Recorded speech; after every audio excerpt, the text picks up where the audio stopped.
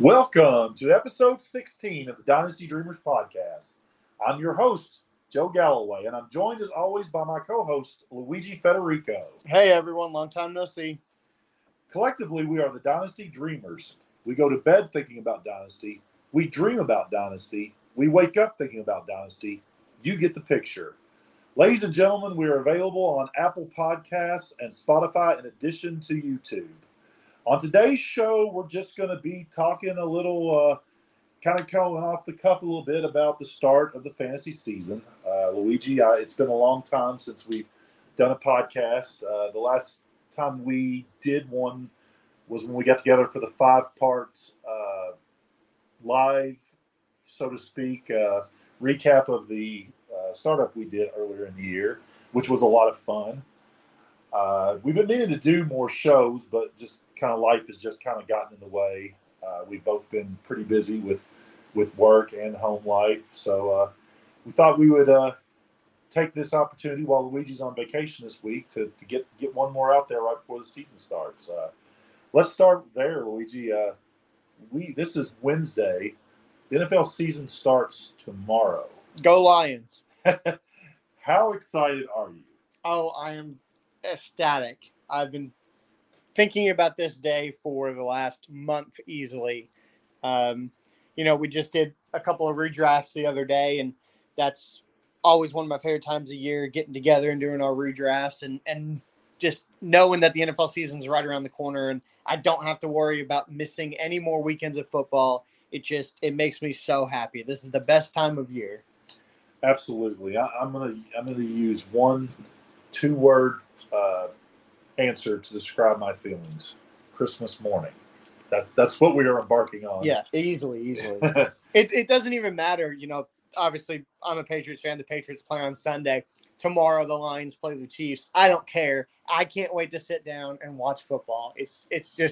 And normally you don't get this feeling, when basketball season starts, or I'm a huge hockey fan, hockey season starts. I don't really necessarily care as much to watch other teams play, but being able to sit down and watch Patrick Mahomes and Jared Goff destroy the Chiefs tomorrow, it's great. It's funny that you say that because I'm going up to Richmond, Kentucky to watch Bryce Young's first game with my son.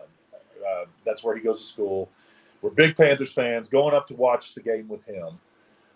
And I'm happy to do that, and it's going to be awesome, and I'm looking so forward to it. But there's a downside to that. I have to drive back at some point on Sunday night. So I'm going to be in the car while there's NFL games on TV. Yep. And that is a little hard for me to swallow because I loved getting up on Sunday and watching from noon all the way till 11 o'clock at night. Yep. But you trust me, Westwood One will be on. It'll have to be. For that Sunday night game, I'll be biting my lip on every part. My wife will probably even have to drive. Yeah. That's how serious it'll be.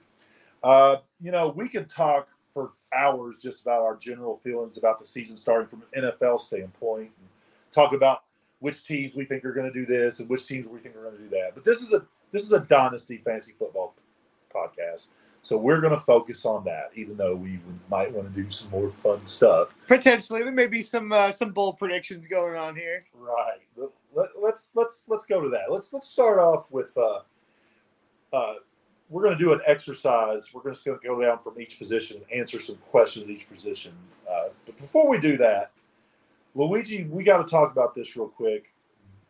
This, to me, is the biggest story in the Dynasty/fantasy community in general right now.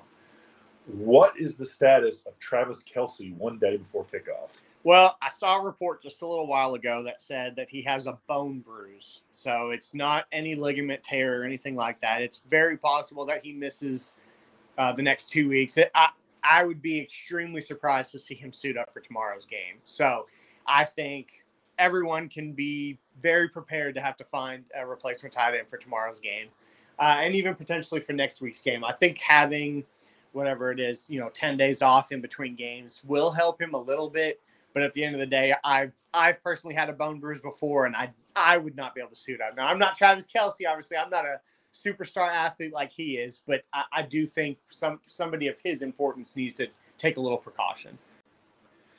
Am I wrong in this statement that if Travis Kelce had went down for the year like we originally thought, a lot of reports out there were saying that he had could potentially have a major ACL tear. Am I wrong in thinking that that would be the most impactful fantasy injury that we've had in a very long time? Yeah, I mean, I struggle to think of any player that has gone down so late in the preseason. I mean, sometimes you have players go down, week 1 in the preseason, which is horrible, but it's still pretty early on to where not to draft them. I mean, at this point, a lot of drafts have happened. Or in Dynasty, you have time to find a replacement. Yeah, exactly. But at this point, a lot of drafts have already happened to where a player that you draft in the first round is gone for the year, and there's no way to recuperate that loss. Yeah. I just feel like it would be extremely impactful if it had went down that way. Not only is it impactful to the guys who drafted Travis Kelce, because they spent that high draft capital on a position you don't normally spend it on because of the advantage that you get. And then all of a sudden now you don't have the advantage. I think it would be very hard to have a successful fantasy football season if you lost Travis Kelce for the year before week 1. Also, the way he affects Patrick Mahomes. That's what I was about to say. I think it has a lot more of a fantasy impact for both Mahomes and honestly the rest of the team as well. If you're hoping to find a sleeper in, say, Kadarius Toney or Sky Moore, then I think that's. I don't think that they're going to be able to have the same success with him off the field as they would with him on the field. I struggle to imagine that this offense is going to be very explosive tomorrow. I just do. Yeah, if I'm being perfectly honest with you, if Travis Kelce isn't on the field tomorrow night, I'm picking the Lions. To upset them. I just don't see – the Lions were solid enough last year to where I think the Chiefs losing the second most important piece on their offense is just – it's going to be kind of crippling. Already don't have Chris Jones. They don't have Chris Jones, so they don't have a solid defense. They don't have anybody behind Travis Kelce who's proven anything. I get Noah Gray, baby. Oh, yeah, Noah Gray. I get it. They have MVS, but can MVS carry a team to a victory? I highly doubt that. Right. And again, we haven't seen MVS produce very consistently with Patrick Mahomes, with Travis Kelce off the field. Right. All right, let's get into our Dynasty content here. We're just going to go position by position, and we're going to, ask 9 or 10 questions, and we're both going to give our answers to those questions, and it'll kind of be a preview for the season, kind of a preview for what we expect to happen after the season, that sort of thing. And as always, we're going to start with which position? The quarterback. Because that's the position that matters in Superflex. We all know that. So first question, Luigi. Not your opinion, personal opinion, but who is the current consensus QB1? In unison, Patrick Mahomes. Yeah. I definitely think the community is on Mahomes as the QB1. I'm personally, as you are well aware, on the Josh Allen side of being the QB1 in Dynasty, but I cannot argue the fact that Mahomes is probably the best quarterback in the league, most definitely the best quarterback in the league, and has not shown any signs of not being extremely productive. Right. Okay, question number 2. Who finishes as the quarterback 1 from a production standpoint in 2023? So for me, it is Joe Burrow. Joe Burrow has had one of the most successful first 3 years of any quarterback in NFL history. I think sometimes we forget that Joe Burrow has only been in the league for 3 years because he has already been to the Super Bowl. He has already defeated the Chiefs in a playoff game. He's defeated the Chiefs multiple times since he's been in the league, which I don't believe anyone else has. I believe they're 3-1 against the Chiefs. Right. Joe Burrow-led Bengals are. Right. I feel like that they're on the cusp of knocking on the door to win a Super Bowl. I think from a personal level, I don't think Joe Burrow has reached his peak yet. I don't think we've seen it. I think we may see it this year. I think with Jamar Chase and T. Higgins, hopefully for both of them for a full healthy season, Another year of maturing both in the offense and as a human being. For God's sakes, he's still only like 24, 25 I believe years he's old. younger than I am. He's yeah. the same age as you. I believe that Joe Burrow will get it done this year. I think that he is your dynasty or your fantasy QB1 in production, and I think he will win the MVP. I can't argue with that. You know, the offensive line is bolstered up this year. They added Orlando Brown from the Chiefs. They added a reasonable enough receiving tight end in Irv Smith. You know, that offense has just continuously gotten better. And like you said, they're getting more mature. I mean, Jamar Chase has only been in the league for 2 years. This is his third year in the league. Right. You're looking at an offense that's just going to continuously get better. The other thing is Joe Mixon had a lot of off the field issues weighing on his mind last year that he isn't going to have this year. So I think that offense is just going to continuously get better, like you said. However, I'm going to say that the QB1 this year finishes as Justin Herbert. That offense also got a lot better. I don't know if we've seen Justin Herbert's ceiling, just like what you said with Joe Burrow. I just think that offense is going to be just so explosive. I think Justin Herbert has one of the higher ceilings in the league, and I mean he's proved that multiple times. I think with the addition of Quentin Johnson, just adding another weapon onto that offense, I think he finishes as a QB1 this year. I hope that you are right about that for redraft purposes. Yeah. As I did buy Justin Herbert. You bought both Justin Herbert and Joe Burrow. I did. I bought them in separate leagues. Yeah, you did. Yeah. So moving on to question number 3. Who will be the QB1 in February from a dynasty value standpoint? So the season plays out. We don't care about the playoffs because they don't count for fantasy points. I mean, we watch to see sometimes things that happen in the playoffs, and especially the Super Bowl, influences our decisions on this. I get that. But for the most part, we don't really care about the month of January too much. But just to, kind of include all that, let's say February 5th, 6th, 7th, whatever the day after the Super Bowl is, who will be the QB1? Not your opinion, but consensus dynasty value. Who's QB1? I still think it'll be Mahomes. Yeah. As much as I would want to say it could be Joe Burrow, I think Burrow would need to have probably the greatest season a QB has ever had in order for people to start considering him to be more valuable than Mahomes. Yeah, and that goes for Burrow and Hurts and Herbert and any of the contenders. I don't think anybody but Burrow would be able to surpass Mahomes. Even if Justin Herbert had the greatest season ever, or if Jalen Hurts had the greatest season ever, I don't think that they've shown as much as Joe Burrow has to be able to surpass Patrick Mahomes. I'm with you. I just don't see anybody doing enough this year to pass Patrick Mahomes. He's the second, at least since I've been playing Dynasty, which has been about 6 years, he is the poster child of safe in fantasy football. Okay, next up.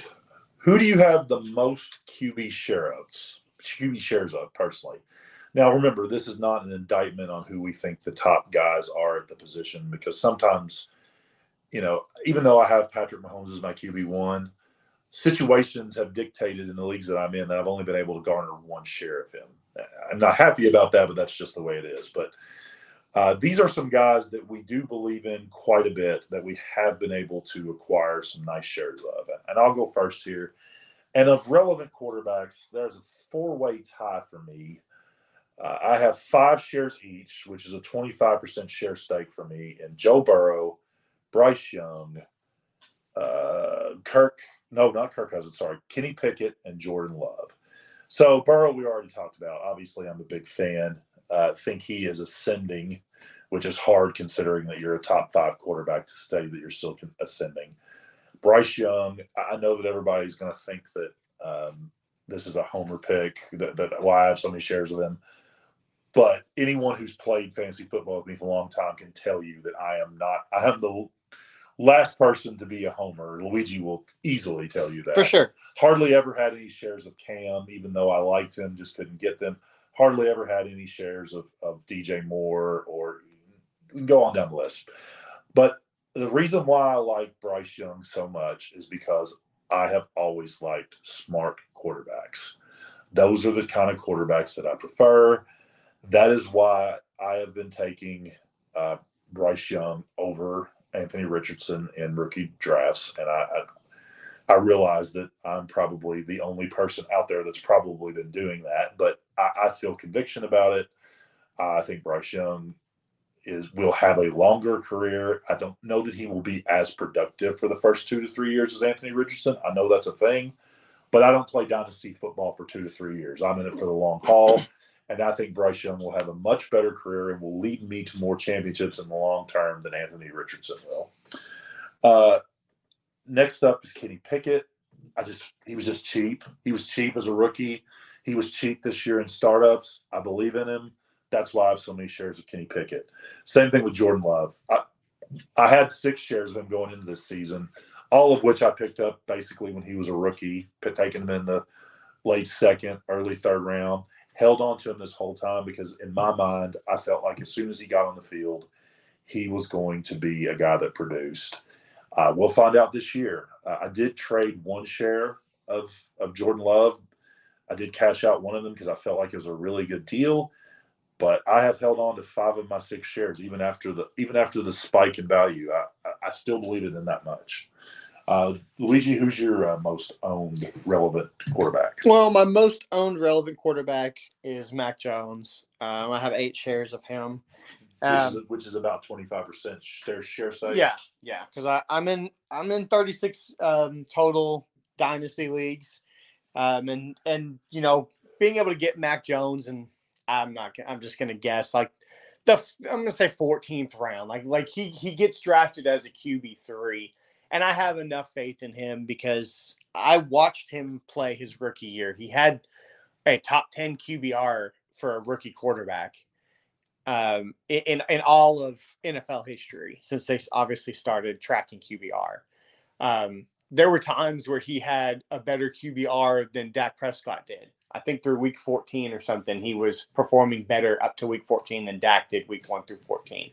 So I do think that he has the capability of reaching his ceiling, which I think is a high-end QB2. I don't think he'll ever be a QB1. I'm not going to be that foolish, but drafting him as a QB3, I do think that he has the upside of way overperforming where he's drafted. I'm not a Mac Jones guy, but I think it's weird when I hear people say he doesn't have, and not just Mac Jones. I hear people say this about Kenny Pickett too, for example. He doesn't have the upside of a quarterback 1, not even a low quarterback 1. Well, who's to say that if New England ever decided to put some weapons around him, if he's as good as you say he is, why can't he be a low-end QB1? My problem is they had the opportunity to do that this year twice. You just don't think they're going to get there? I don't think that they're ever going to do that for him. I think as long as Belichick is there, they're going to continue to build around the defense and not necessarily worry about the offense, because they had the ability to draft JSN twice this year. They traded back, and then they drafted Christian Gonzalez. They had the opportunity to put an elite weapon around him, and they didn't. So they don't plan on bringing talents in there to help Mac Jones perform. So I think his ceiling is capped out right around QB 15. That's fair. Yeah, I get that. All right. So who do you have the most rookie quarterback shares of? We'll start with you this time, Luigi. I have Bryce Young as my most rookie quarterback shares. I don't think there's a lot to talk about here. I know the dynasty community is a lot higher on Anthony Richardson than I am. I just struggle to imagine that Anthony Richardson will be able to outperform Bryce Young over the next 5 to 6 years. I think the longer Bryce Young is in the league, the better he's going to get. The Panthers took him with the number 1 overall pick for a reason. I wasn't a huge fan of Anthony Richardson in college. Where he is in Indianapolis, I think he'll be able to perform better than he would in other places, but I still always found myself in a position of being able to draft Bryce Young, and I just accepted the QB1, in my opinion, of the class. I obviously agree, as Bryce Young is tied for my most shares total at 5. I have a 25% share stake in him. I have a 20% share stake in CJ Stroud. So I have 4 shares of him as opposed to 5 of Bryce Young. And is that because you were drafting at the 4 or because you were drafting at the 2 and you just went with Stroud? No, I mean, I went with I only had the 102 twice this year, and I took Bryce Young both times. Yeah, exactly. Now, I will tell you this. Later in the process, after I accumulated several shares of Bryce Young, if I had have been in that 2 spot, I would have hedged my bets a little bit. I would have went with Anthony Richardson. Right. But I was never in that position after those first 2 drafts. Mm-hmm. I never had the second overall pick again. Wasn't able to trade into it. And quite honestly, I do like to hedge my bets, but I'm not likely to trade up to hedge my bets. Yeah, you know what definitely I mean? not. There's no reason to do it like that. So, no, I never took C.J. Stroud over Anthony Richardson, but I had a lot of 103s, 104s. I don't think I ever took Stroud at 103, but I definitely took him at 104, 105. Even had a situation where he dropped to 106 and I took him, which insane value. So you had to. Value. I had to. Mm-hmm. I'm not going to take Dalton Kincaid over C.J. Stroud, even in the tight end. Because probably Jason and Gibbs both went ahead of him. Right. Yeah. Right. So I do have 4 shares of C.J. Stroud. I do not have any shares of Anthony Richardson. I kind of wish I had one.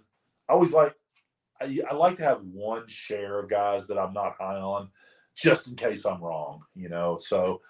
But I didn't end up with any of them, and I'm not super upset about that. But I would certainly trade C.J. Stroud plus in some of my leagues to get a share of Anthony Richardson. I'm not sure I have any shares either, to be honest with you. I'm pretty sure I have 7 shares of C.J. Stroud. I have 9 shares of Bryce Young, and I'm not sure I have any shares of Anthony Richardson. Did also end up with 4 shares of Will Levis just because I'm a draft quarterback. When you get to the 111 and the 112 and he's there, you're just like, why not? Especially in like a 14-team league. Yeah. It's really hard to lay off of a quarterback that you think could potentially be a starter in this league. If he's a starter, he gains value. I got a lot of my shares in the mid-second. I mean, early on, he was going at where you're talking about, like the 111, 112. But I did a lot of rookie drafts later in the summer because of circumstances we won't talk about on here. But it seems like the later as we went in the process, the farther he fell. So I have some mid-second shares of Will Levis because of that. All right. Question number 6. Name some quarterbacks you have few or no shares of. So I'll start with this one. Of my personal top 20 at the quarterback position in my personal rankings, there are 4 quarterbacks that I have 0 shares of. They are Lamar Jackson, Justin Fields, Anthony Richardson, and Daniel Jones. You can see a theme here. A lot of running quarterbacks. I'm not a big fan of them. I want to see the passing capability before I invest in these guys. That's why I do have a share of Jalen Hurts. He went out last year. He proved that he can sling the rock. So I probably miss out on those cheaper shares of guys like this, but I'm willing to take that risk because I think more often than not that these guys don't work out for the long term. Now, Lamar Jackson is a guy who I do respect at this point. He is my QB7. I didn't get a lot of early shares of Lamar Jackson because I didn't believe in him in the early going. I was wrong. And I haven't gotten any since then because I'm still taking guys like I'm always going to take Burrow, Herbert, and Lawrence over Lamar Jackson.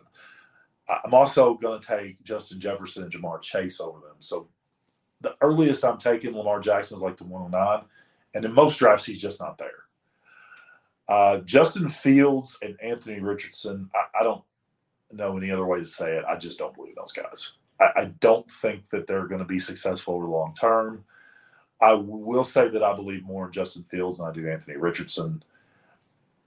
I cannot wrap my head. I can't wrap my head around the fact that a guy that was barely over 50% completion percentage in college is going to be able to progress enough in the pros to be a consistent quarterback in that league over the long term. I think Anthony Richardson might have a 2 to 3 year window where he scores some decent fantasy points, but then I think that's it. I think that's over after that. Whenever the Colts figure out that this guy cannot succeed throwing the football, I think they'll get rid of him. That's my personal opinion. Feel the same way about Justin Fields. I don't think I feel as strongly about Justin Fields because at least we saw him be productive in college. I haven't seen that in the pros. I still feel like that we have not seen anywhere close to any decent NFL throwing ability from Justin Fields, but we have seen it at least at some point in his career. Daniel Jones, I've just never been a Daniel Jones guy. I thought he was overdrafted at 6 overall whenever he was taken. He has never showed me very much. He's not that athletic of a guy. He doesn't throw the football that well. He hasn't had targets over his career, many good targets over the course of his career. I get that.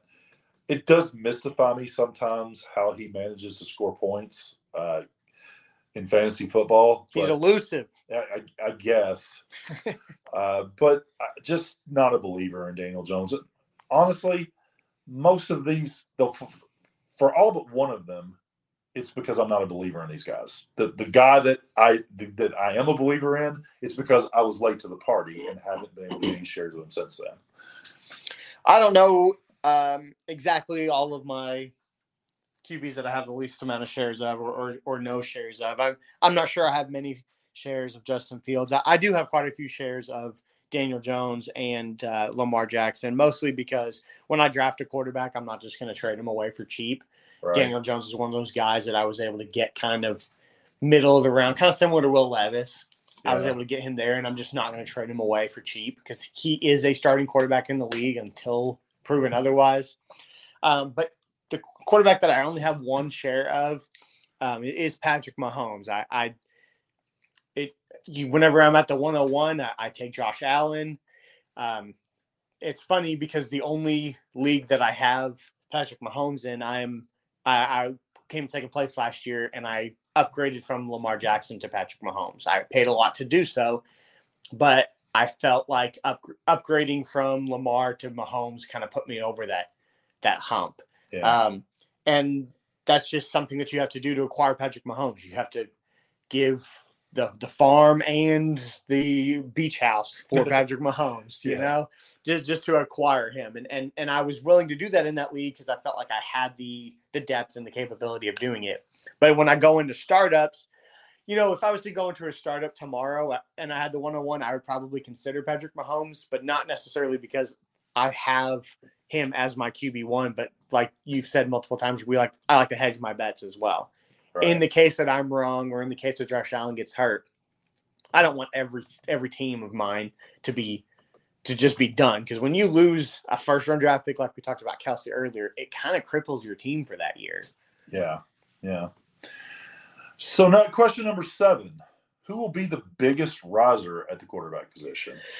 Well, I'm going to be a little bit of a homer here and say... Let me preface this by saying this is the guy we expect to rise the most between right now and February, a few days after Super Bowl. Yeah, I'm going to be a little bit of a homer and say Mac Jones. Like I said a little while ago, he did have a good rookie season. And then last year, he was given just that. I can't even call him an offensive coordinator because I'm pretty sure I could call plays better than he did. With all due respect to Matt Patricia, he's a fine defensive coordinator. He should have been nowhere near the offensive side of the ball. Now Mac has been given an actual offensive coordinator. His offense, I guess you could say, has gotten better, although in my personal opinion, it got worse. He did add Kayshon Boutte, which, you know, will be the wide receiver 1 come next year. So, but we'll leave it alone. But you know, he's being drafted as the QB 27 right now, and I think his ceiling is right around QB 15. I think that's where he's going to end up come February. So you think who does he move ahead? Just give me some names. You know, Jared Goff. He probably moves. You know, he'll move ahead of people like Sam Howell. Sam Howell's being drafted ahead of him right now. Right. Desmond Ridder. Geno Smith definitely. I don't think Desmond Ridder is being drafted ahead of him right now. I think Desmond Ridder is more closer to QB 30. But yeah, like Aaron Rodgers, you know, some of the older deteriorating, you know, maybe Russell Wilson, Derek Carr, maybe. You know, Okay. those type of guys, the guys who are declining in age, I think Mac vaults ahead of them because I think he goes out and shows where he did in his rookie year. Okay. So I had two that I wanted to choose. It was very hard to decide between the two of them. But I will say the second guy that I'm not going to talk about is Jordan Love. But a lot of the reasons that you will hear about the guy I am going to talk about also apply to Jordan Love. So the guy I am going to talk about is Kenny Pickett.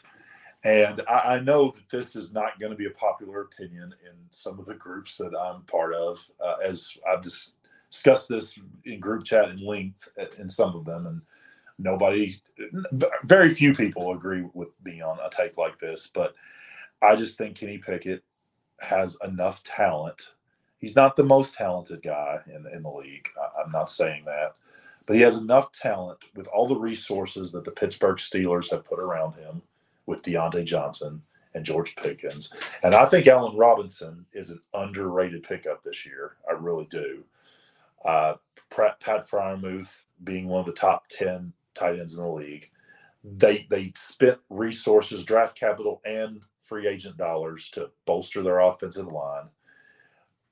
They have, for my money, the best current coach in the NFL. If you don't think he's the best, he's one of the top 2 or 3 guys, no doubt about it.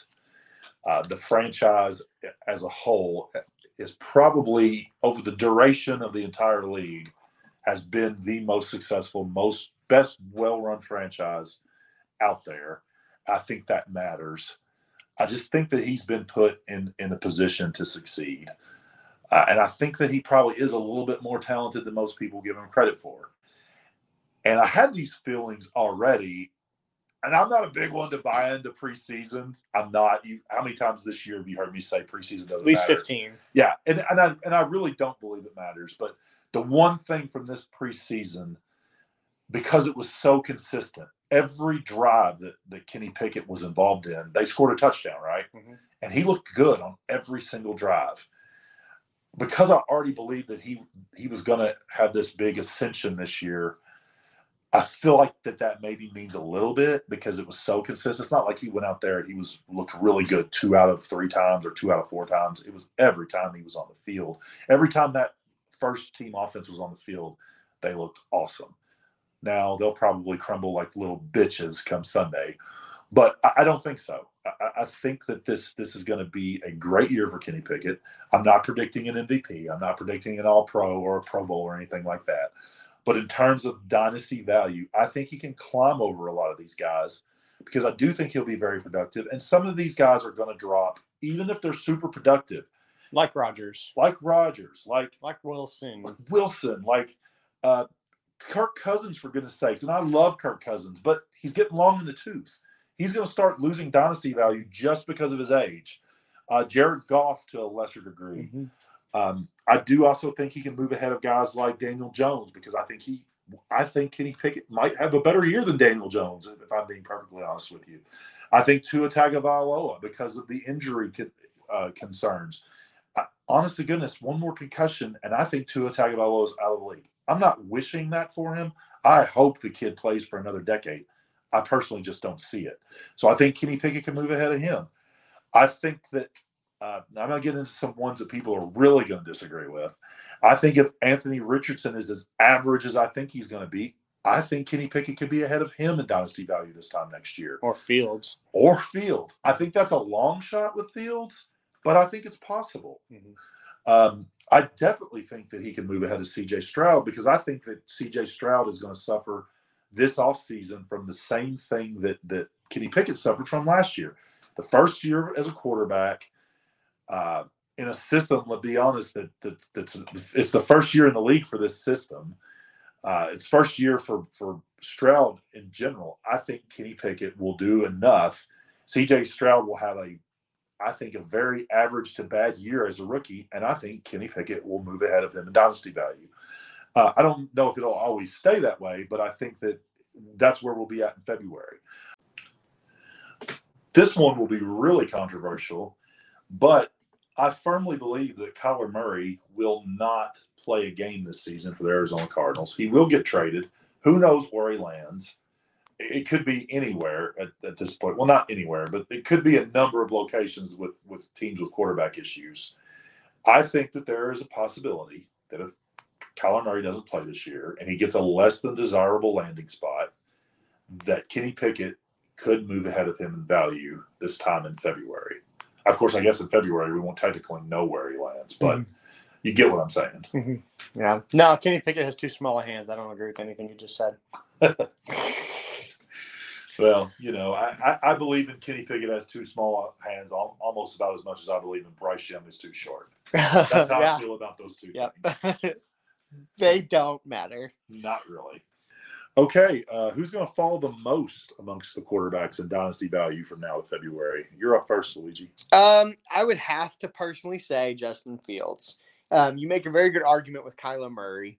I just think that Kyler Murray will at least still be a starter next year. And if Justin Fields performs the way that I worry that he's going to perform, then I'm not sure that the Bears won't be looking to replace him in the draft. So I think because right now, he's being drafted as a QB 10, maybe QB 9, somewhere around there. I don't have him nearly that high, but I think that's roughly where the dynasty community values him. I think it's very possible that he won't even be a starter next year. I think Kyler will at least be traded somewhere. Kyler could be traded to the Bears next year, for all I know. You know what I mean? That would be something. So I think Justin Fields has the most to lose while he is being drafted where he's being drafted. So, of all the guys that we've talked about, that I've talked about not having a lot of faith in, I think Fields could fall some. I think Anthony Richardson could fall some. I think Murray falls for the fact that he's not probably going to play in my mind. So I'm going to go with a different answer. Maybe this guy doesn't fall more than these other guys, but maybe he falls just as much. I just think it's going to be a rough year for C.J. Stroud. I like C.J. Stroud long term. I think once Houston builds some things around him, which might take a while considering they don't have their first next year. I think once they put some things around him, I think C.J. Stroud can be a top 15-ish. Get back to where his value is right now. Where's his value right now? Where would you say? I think his value, he's somewhere between 12 and 15 on the list. I think he's going to fall down from that. I think guys like Pickett and Love are going to move ahead of him. I think veterans like that give you 2 to 3 years, like Cousins and Goff, could even move ahead of C.J. Stroud. But I do think Stroud will eventually get the value back, like I said. But in this February, I think will be a good time for those of us who believe in C.J. Stroud to go buy him. I think he'll be cheaper than he is right now. I definitely think he'll be cheaper than he is right now. Because like you said, I don't think that they're going to have a great year. I think they're going to be mostly a running offense. And who knows? I mean, Nico Collins and Tank Dell could be great wide receivers for Stroud. I'm not saying they'll be good wide receivers, but I think they could be great wide receivers for Stroud. He could very well stay where he's valued at. But I agree with you. I don't see that happening. I definitely think they're going to be one of the more disappointing offenses in the league to where he himself is extremely disappointing. So let's finish up the quarterbacks with a bold prediction. Let's start with you. My bold prediction, we kind of talked about this a little bit earlier. I might have hinted at it a little bit. I think Justin Herbert has the best year for a quarterback ever. I think he throws the most yards. I think he throws the most touchdowns. And I think better than the Manning year you got to remember there is one more game. Yeah. I don't necessarily think he'll have better per game stats, but I think overall, I think it's possible that he can achieve the 5,600 yards and 55 touchdowns because there is 17 games as opposed to 16 games. So yeah, I think that's my bold prediction. Man, I'm really struggling with this, and I don't have one as of right now. Some of the things maybe I've already talked about might be considered a little bold, like Burrow winning MVP and such. With Pickett ascending and so on. So maybe I feel like I've already covered the bold prediction part. But one of them's just kind of sprouted into my head, and this is more of not a dynasty, but from a dynasty value standpoint. So I'm going to go a little different with this. My bold prediction is that Patrick Mahomes does not finish in the top 5 in production this year. I think with Kelsey being out for a couple of games and a wide receivers core of who's who, I think that we might see the worst Patrick Mahomes year that we've seen to date. That offensive line is pretty decimated. They didn't resign some people. Their defense isn't good. So I guess that could actually help the offense in terms of if the defense continuously gets 3 and outs, and the offense is just going to be on the field more. But honestly, I think being on the field more is kind of what helps Patrick Mahomes in production. Yeah. So I agree with that statement. I'm not sure that Patrick Mahomes has enough around him. And that's kind of weird to say because he is Patrick Mahomes. But there are other quarterbacks, Herbert, Burrow, Hurts, that have such a better offense around them. Yeah. And this isn't so much a bold prediction, but I would be very surprised if the top 6, the consensus top 6, is not exactly the same this time next year. Maybe not in number for number, but I think Mahomes, Allen, Burrow, Hurts, Herbert, and Trevor Lawrence will be your top 6 in February, just like they are now. All right, let's move on to the running backs. Luigi, who is your current current running back 1 in Dynasty value? Or not yours. Who do you think the consensus is? I don't think any other name can be said but Bijan Robinson. Absolutely. Right now. Let's move on to number 2. Who finishes as RB1 in production this season? I have been saying for the last few weeks, maybe a couple of months now, that I think the RB1 will be Nick Chubb. I think losing Kareem Hunt is just going to add to his production. He was hurt last year, and I'm pretty sure he still finished as a top 10 RB. I don't think any other running back has the ceiling that Nick Chubb has. I think that offense is going to get better from last year, even a couple of years ago, and I think he has the capability of producing the most rushing yards and the most touchdowns. So I think that it's finally time for the fantasy community to start respecting Austin Eckler for the awesome player that he is. He seemingly is never hurt. Am I right about that, Luigi? He was hurt a little bit last year, but that's the first time. So he's missed like a couple of 3 games max. 4 years or something. Mm-hmm. And he's consistent because of that, and because he's also very, very good, very, very Definitely. Productive on, a decent amount of touches, but it's not like he's a super workhorse back or anything. He finished last year as the RB1 by a decent margin, like 3 or 4 points over the next highest person, I think. He was like 2nd or 3rd the year before, and third or 4th the year before that. I find it really hard to bet against Austin Eckler. The only guy that is in the conversation for me if he plays a full healthy season, Christian McCaffrey could get there. I could see Nick Chubb as well. I just feel like there's more injury concerns with him. He's not the pass catching threat that Austin Eckler is. And if your theory on Justin Herbert is right, you got to think that Austin Eckler is going to get a decent amount of that. Definitely. I think the offense of the Cleveland Browns is going to be better than it was a few years ago. And if I'm not mistaken, a few years ago, he finished as the RB3. Nick Chubb did. He's had some big years. Yeah. So I think he can produce 1,500 rushing yards and 15 touchdowns. And that's not to say that I don't think Austin Eckler can't either, because you're 100% correct. I think Austin Eckler has the second best, with Christian McCaffrey being the third. Honestly, I could really see Christian McCaffrey having 1,000. Like, it's not entirely out of the question that happens. He has that capability. If he stays healthy, yeah. Especially with the 17-game season.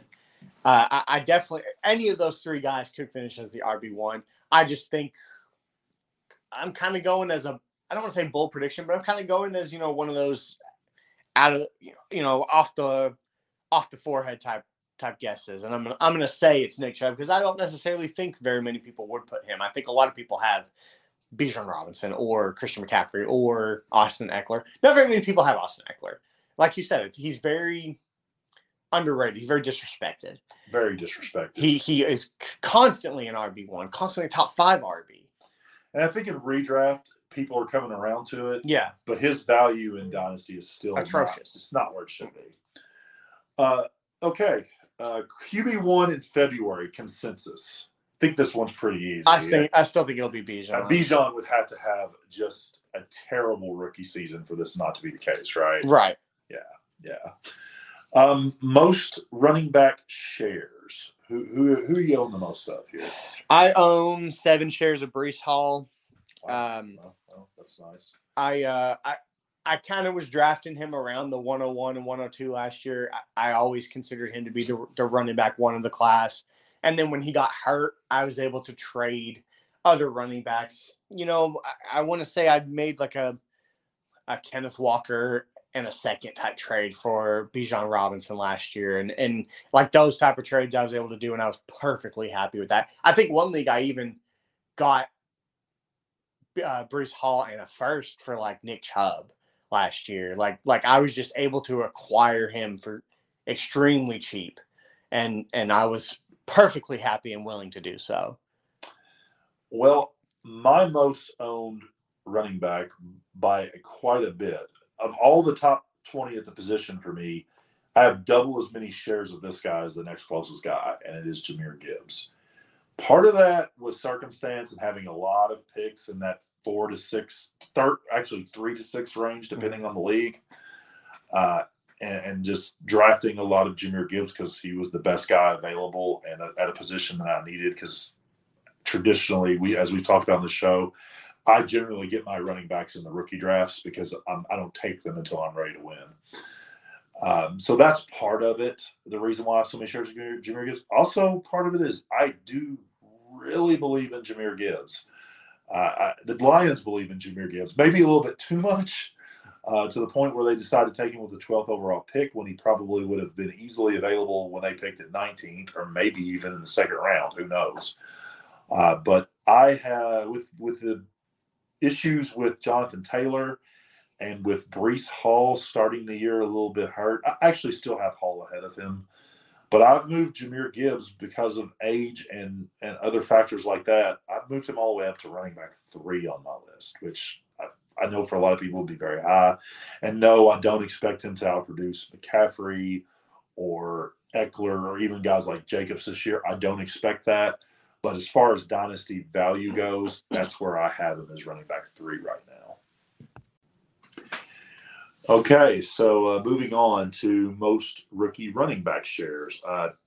Obviously mine's Jahmyr Gibbs, so we'll just move right along to Luigi here. Mine is Roschon Johnson. I've been a big fan of him. He was pretty productive behind Bijan Robinson in Texas. And then he was drafted to an extremely heavy run-first offense. And I was able to get him, middle of the second, late of the second in a lot of drafts. And I think he can easily outperform that landing spot. So I have 7 shares of Roschon Johnson. Yeah. I love Roschon in his position. I love where you get him in drafts. Unfortunately, I was not in a position in any of the drafts I was in with all the – I had 40-plus firsts and like 30 some odd seconds. I was never in position to get Roschon Johnson.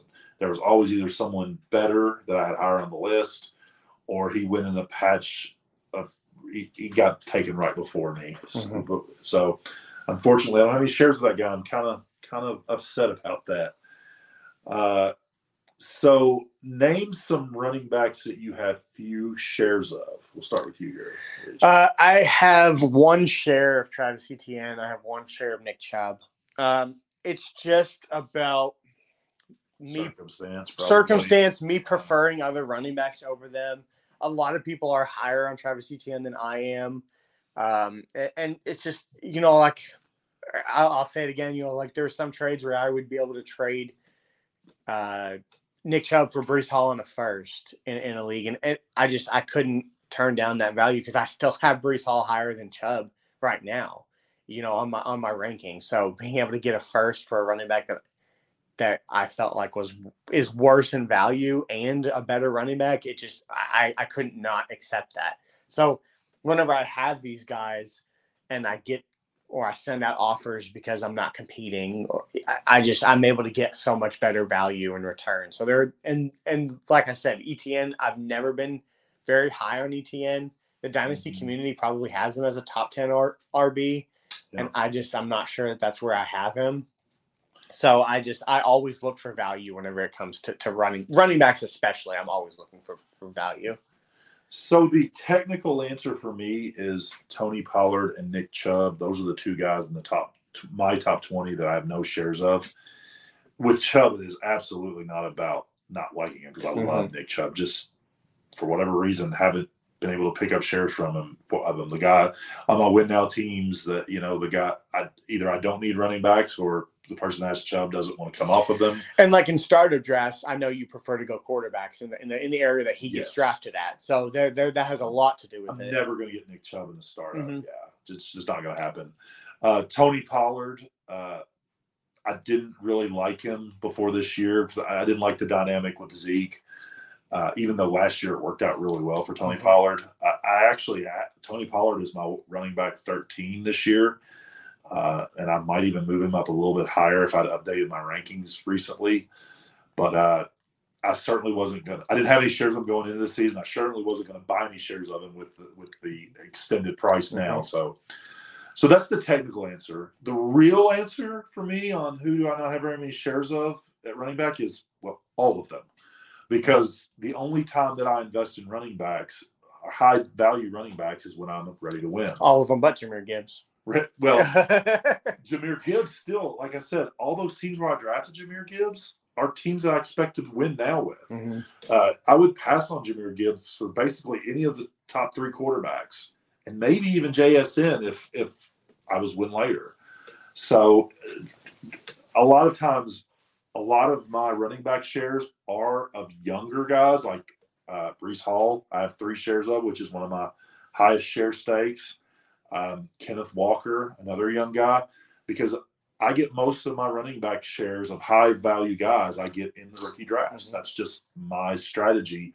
I don't like to carry veteran running backs on bad teams to just lose seasons of value on them. I like to get those guys out of there. So that's why I end up only having 1 share of guys.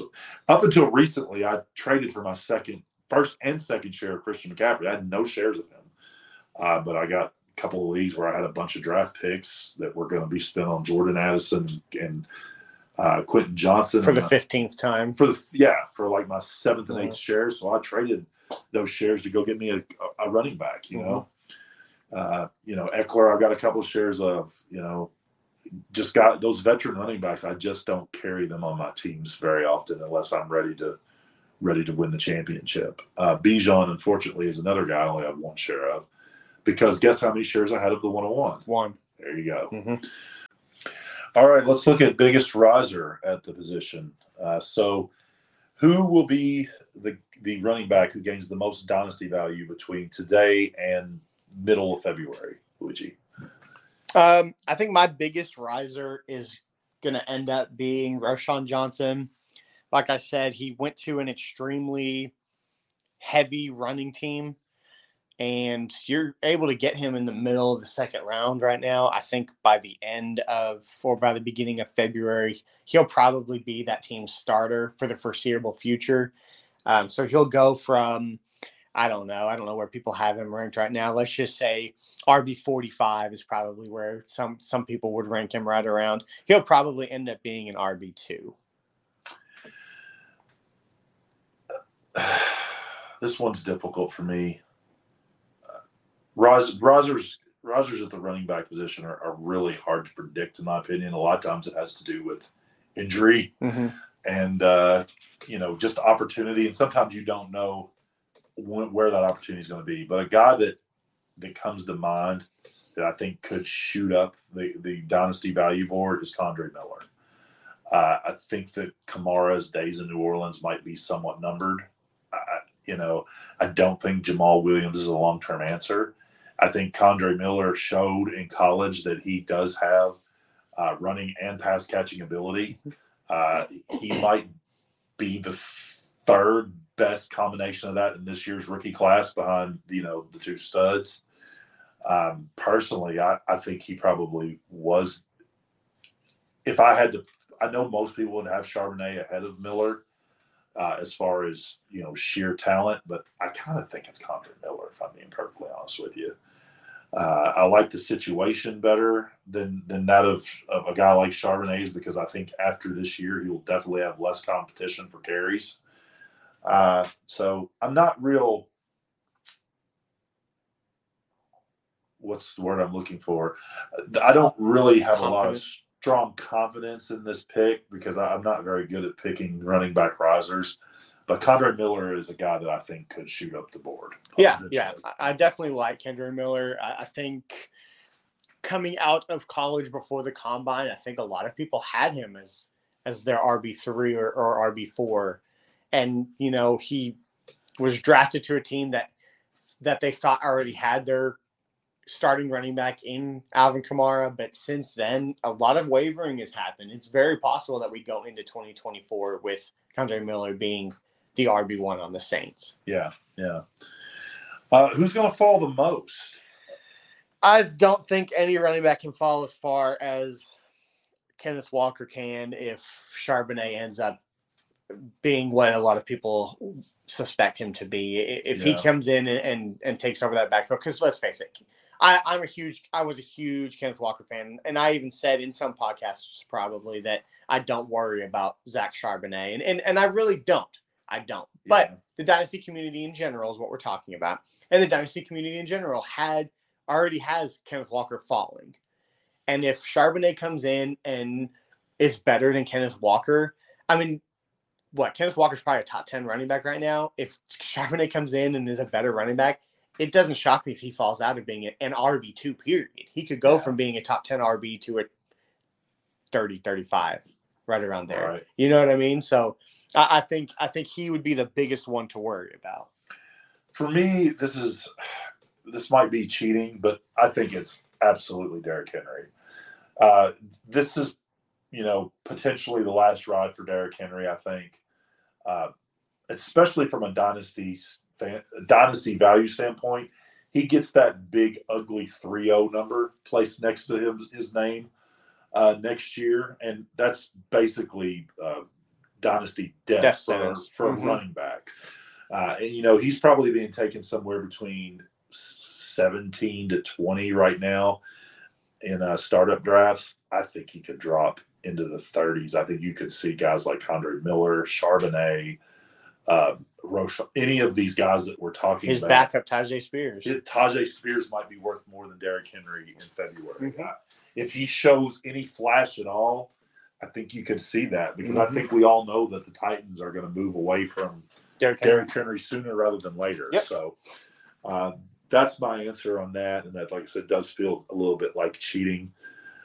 Bold prediction for the running backs. What would your bold prediction be? My bold prediction is that Roschon Johnson finishes as the rookie RB2. Behind Bijan. Bijan, yes. I have Bijan and then Roschon Johnson. I really hope for my 6 shares of Jahmyr Gibbs that is false. But it is a bold prediction, so I will accept it. What about you, Joe? Running back's so hard for me. Every single position, every single question is so hard for me because I'm just not invested in these guys because I know they're so short term. But looking at the list, if I had to make a bold prediction right now, okay, I got one. DeAndre Swift is better than we think he is. And what I mean by that is I think that everyone expects for Kenneth Gainwell and Rashad Penny to at some point take over the starting job or at least cut into DeAndre Swift's production enough that making DeAndre Swift basically irrelevant. Mm-hmm. Yes. I still believe in DeAndre Swift's talent, even though the Lions didn't. Mm-hmm. And that's, whenever Ron and I had this discussion way back in the 3rd or 4th episode of the podcast when we did our first mock draft, and I told him that his taking DeAndre Swift was in the 3rd round was crazy. I still believe that, but I think he can be better than where he's at right now. I think DeAndre Swift can be potentially a high running back 2 if Philadelphia uses him in the right way. I think the biggest problem in Detroit was that they weren't using him correctly. And I'm a little hesitant to make this prediction because Philadelphia certainly didn't use Miles Sanders right, in my opinion. Boston Scott took touchdowns. Yeah. So I don't, again, with all my other running back predictions, I don't feel insanely safe with this one, but I think that DeAndre Swift's getting just a tad bit more hate than he deserves right now. All right, moving on to the wide receivers. Let's just answer question number 1, 2, and 3 in unison. The current quarterback 1, did consensus in Dynasty. Wide receiver 1, just to clarify. Oh, sorry, yeah.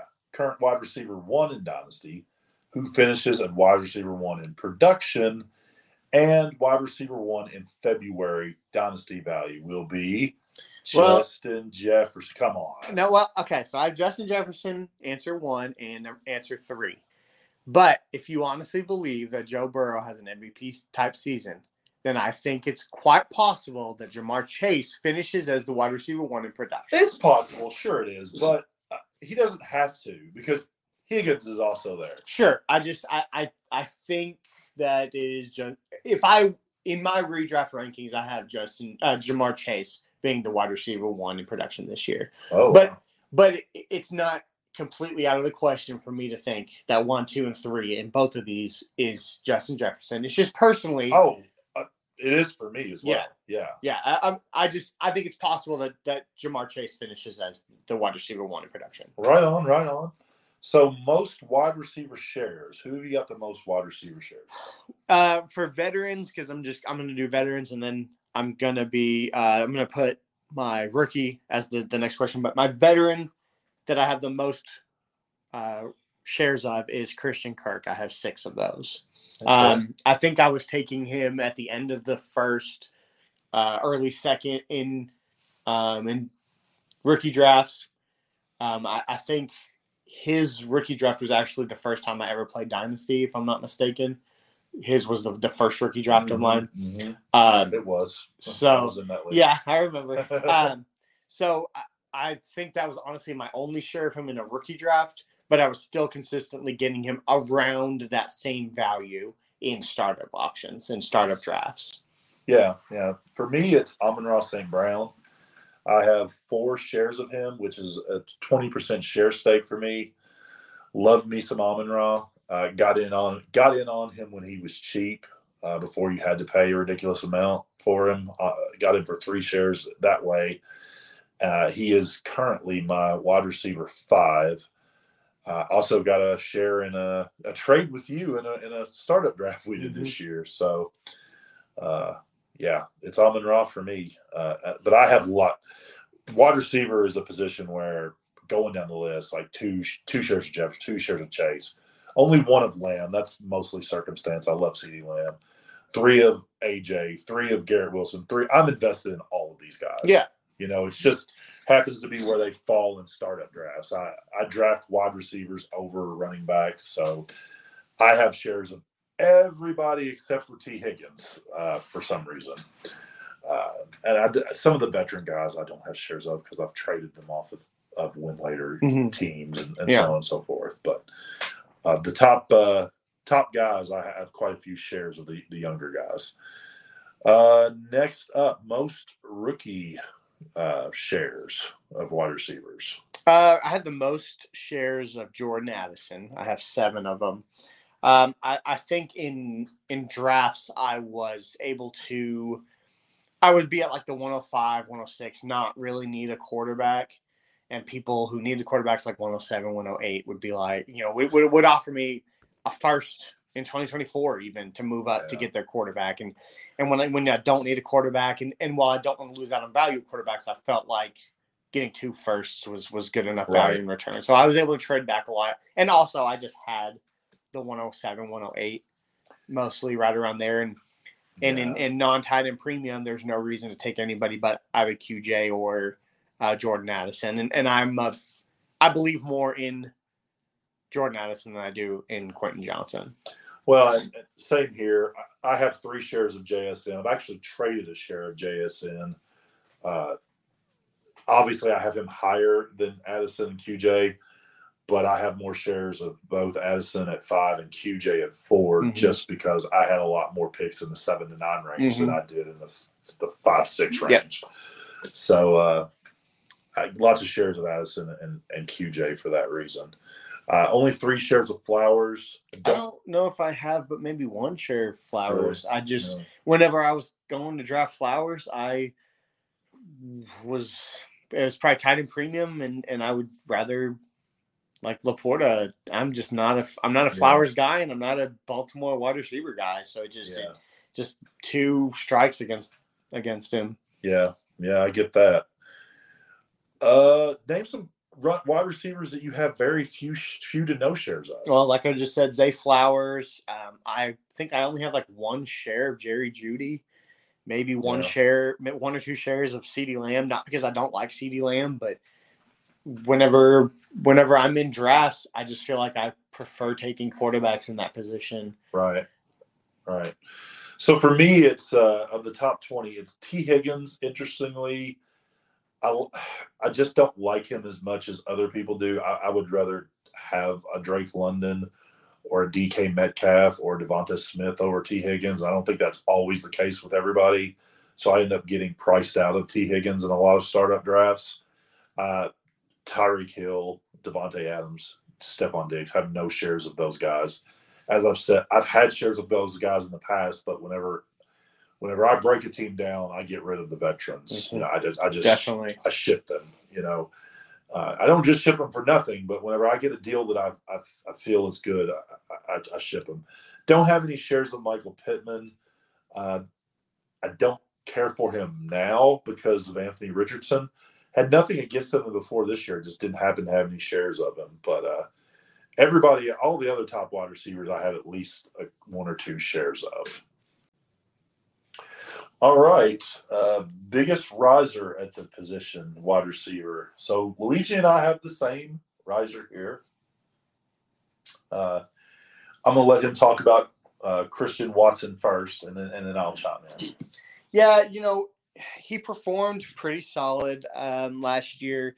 He started off really slow, but once he finally caught his groove, where he scored, 6 touchdowns in 4 games or something like that. Like I don't know of anybody else on that offense that Jordan Love will be throwing to, and I think his ceiling is extremely high. I think he's probably being drafted somewhere around wide receiver 18, maybe somewhere around there, and I think it's highly possible that he vaults into a top 12 wide receiver. I think he has the capability of it.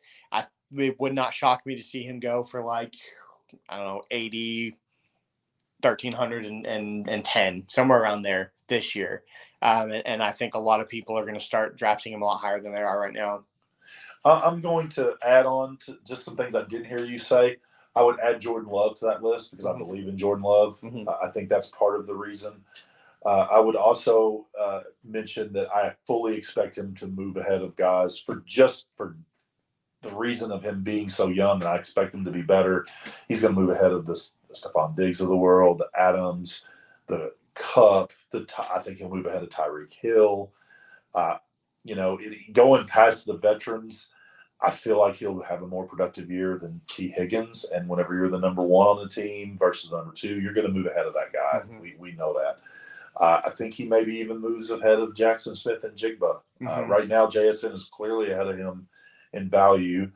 Drake London's also ahead of him in value. I can see him moving ahead of that guy. Yeah. I can see him moving ahead of DK Metcalf because I think there's going to be a lot of competition for targets in Seattle.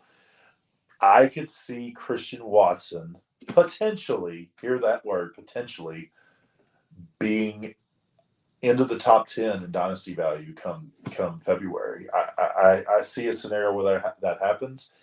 His end of last year, where he just seemingly came out of nowhere and just caught fire, reminds me so much of what Amon-Ra did as a rookie a couple of years ago, where he was basic for the first 12 weeks, came out of nowhere, caught fire.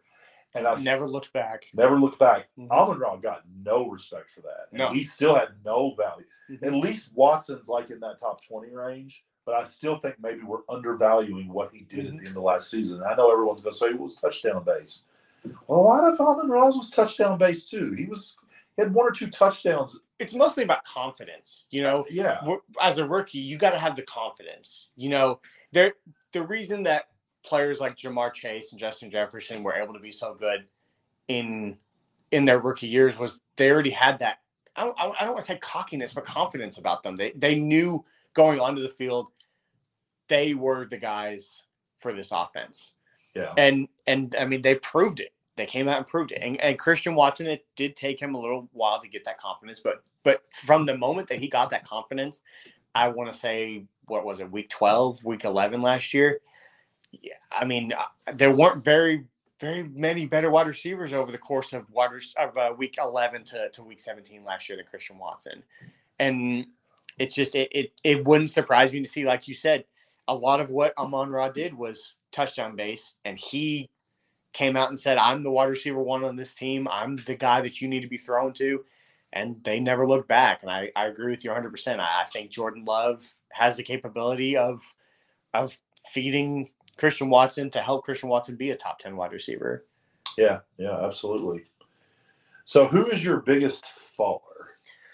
Well, with the news of his hamstring injuries and the news of Matthew Stafford considering this to be his last year, I'm not sure that anybody will fall farther than Cooper Kupp. It's quite possible that he doesn't play for the first 6 weeks this year.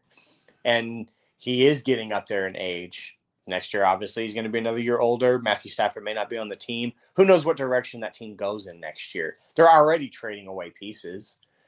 They very well may be in another rebuild mode come next year. I don't think that he should be drafted as maybe even a wide receiver 2 next year.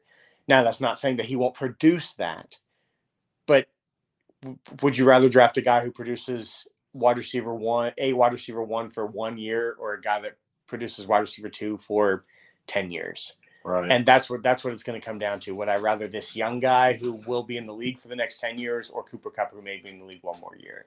Right. I'm going to cheat a little bit. So in my personal rankings, I have players 14 through 17 are Tyreek Hill, Cooper Kupp, Devontae Adams, and Stephon Diggs. And I think that's pretty close to where the consensus has these guys too. Maybe a little higher on some of them, maybe a little lower on some of the other ones.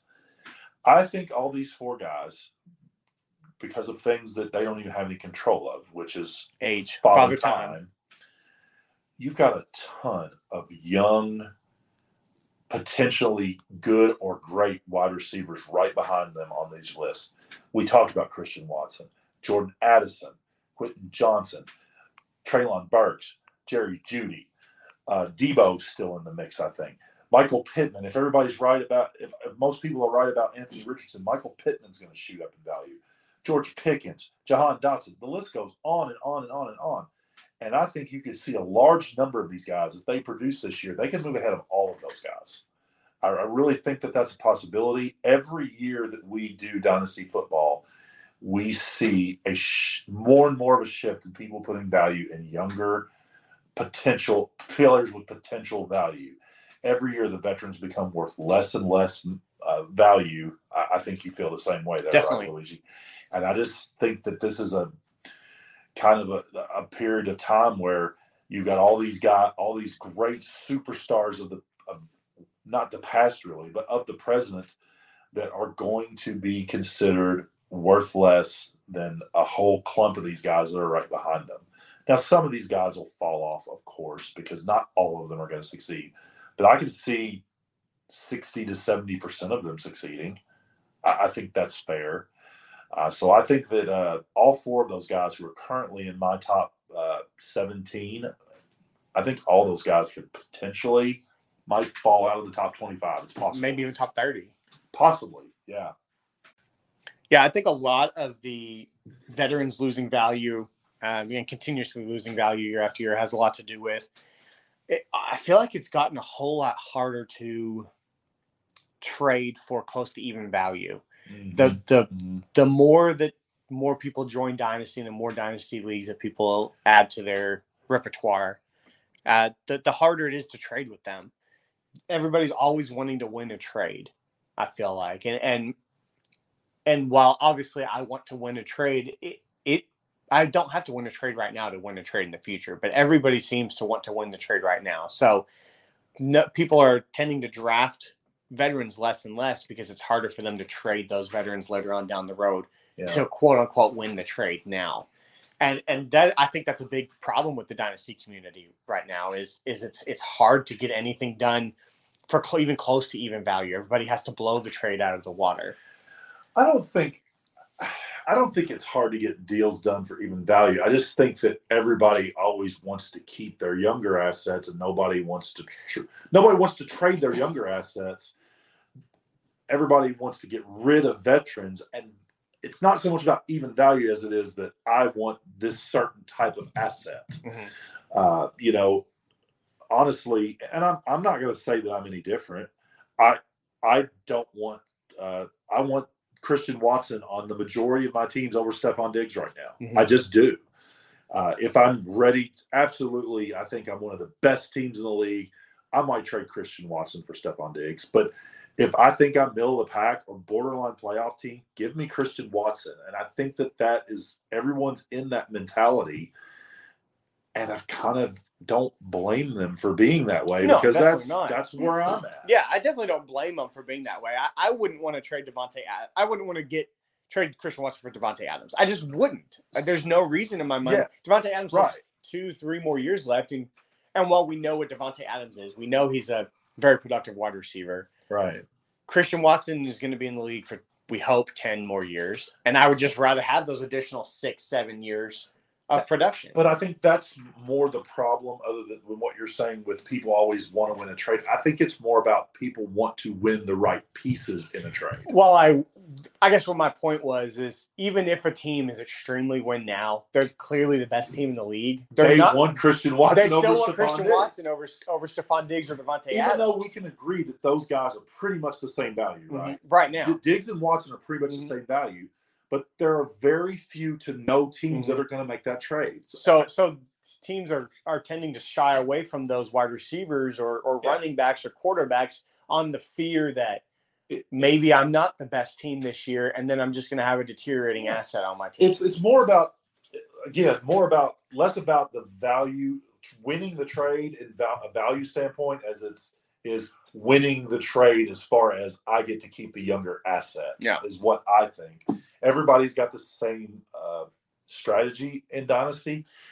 And I don't know if I'm being honest with you, I don't know how we break that because it is easily the best strategy. Mm-hmm. After doing this for 6 years, I've had too many teams that I thought had 3 to 4 years of shelf life with 26, 27, 28-year-old guys, and just out of nowhere, it just goes away, almost unpredictably sometimes. So it's really, with that in mind, I hear,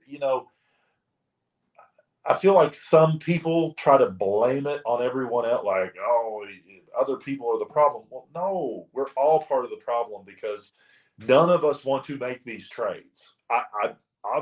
First of all, I'm telling you right now, I have Devontae Adams ahead of Christian Watson in my rankings.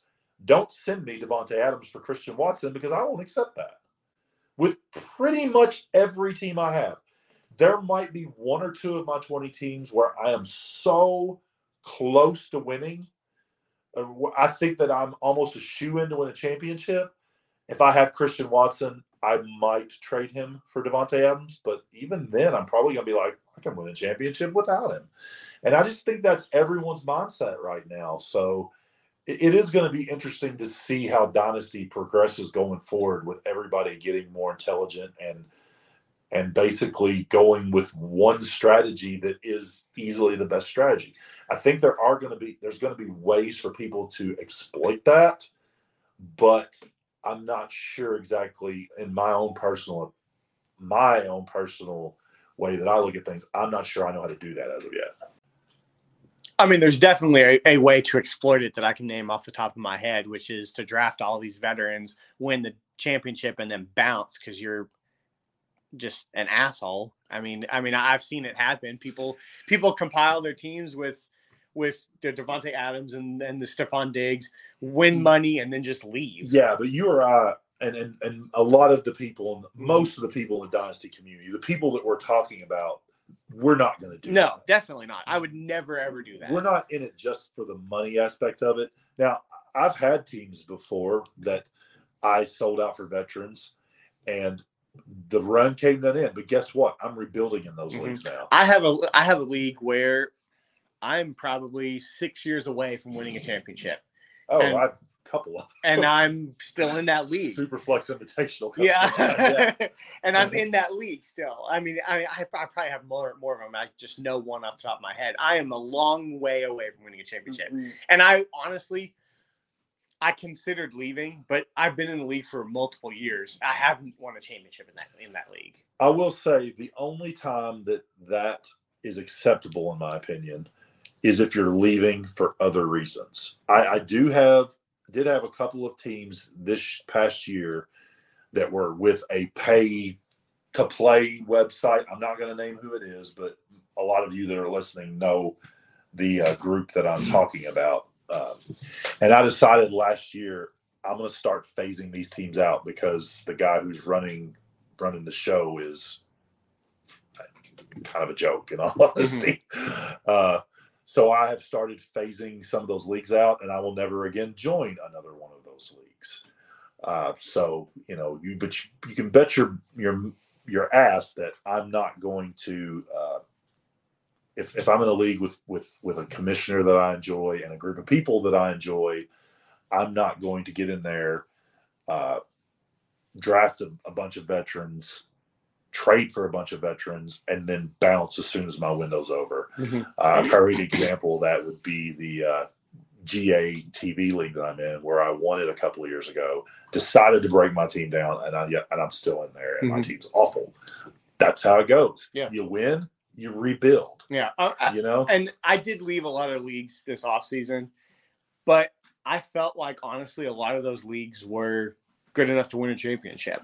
So it's not like I left those leagues in just a dumpster fire. I left leagues because don't try not to get too personal, but I was a little overwhelmed in the offseason. I honestly thought about leaving a lot more leagues. Yeah. And anyone that says that there's not a good reason ever to leave a league, well, you're just wrong, because there are good reasons. I'm not, as Luigi was saying, he had like 7. I think I had like 55. You had like 55 leagues at one point, and that's just way too. And I've cut about 20 of those total off. Had to downsize. If you're in a league and the commissioner just isn't doing what they're supposed to, especially if you're paying for that service. Honestly, I hold commissioners to such a higher standard. If I'm paying them a rake. If you're paying them a rake and they're not getting the job done, and they're getting the job done not in a timely manner, then that is honestly the only reason I've ever left a league. And it's all this one group of leagues, and I'm not going to name it, but most of you that listen and know what I'm talking about. So where are we at now? We talked about who's going to fall the most. Yeah, we're talking about that. We just need to talk about our bold prediction. Oh, a bold prediction. Let's hear a bold prediction for the wide receiver position. All right, my bold prediction. Drum roll. Jamar Chase has the best fantasy wide receiver season ever. Cooper Kupp just had it in 2021, and Jamar Chase is going to break it. I think it's 438 points is what Cooper Kupp had.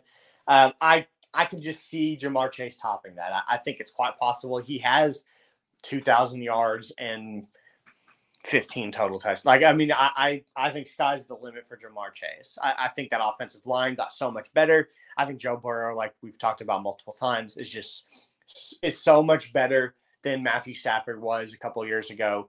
I don't think that this is that bold of a prediction. I think it's something that could quite possibly happen. Okay.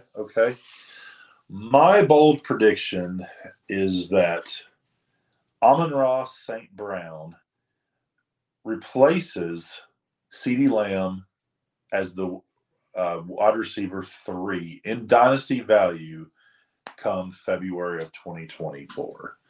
As I stated earlier, Amon-Ra is a guy that believe in mightily. I think Detroit that offense is going to get better. They're going to progress on what they did last year. They brought in a new piece in Jahmyr Gibbs, which I've already stated how much faith I have in him. I think that helps Amon-Ra because when has a running game not helped an elite wide receiver? It always helps. Always opens up from over the top. It always opens that up. I think that even though I'm not sure how good this guy actually is, I think that whenever oh my gosh, I can't think of his name. Williams, the wide receiver for them. What's his first name? Jameson. When Jameson Williams comes back from his suspension, I think he's good enough that takes some pressure off of Amon-Ra in the passing game, and Amon-Ra gets even better. I think Sam Laporta is just another weapon they added. So all of the things that we talked about earlier in the year that I think were bad moves by Detroit because they needed to address their defense, even though I don't think they were the best moves for that team, I think that they squarely benefit both Jared Goff and Amon-Ra St. Brown. I think Amon-Ra St. Brown is going to have a big year, and that's why I bought him in the auction this weekend. Yeah. All right, let's finish up with the tight ends. Who do we think is the current tight end as far as consensus dynasty value? I mean, I think it's still Kyle Pitts right now. I don't necessarily have him as my tight end one.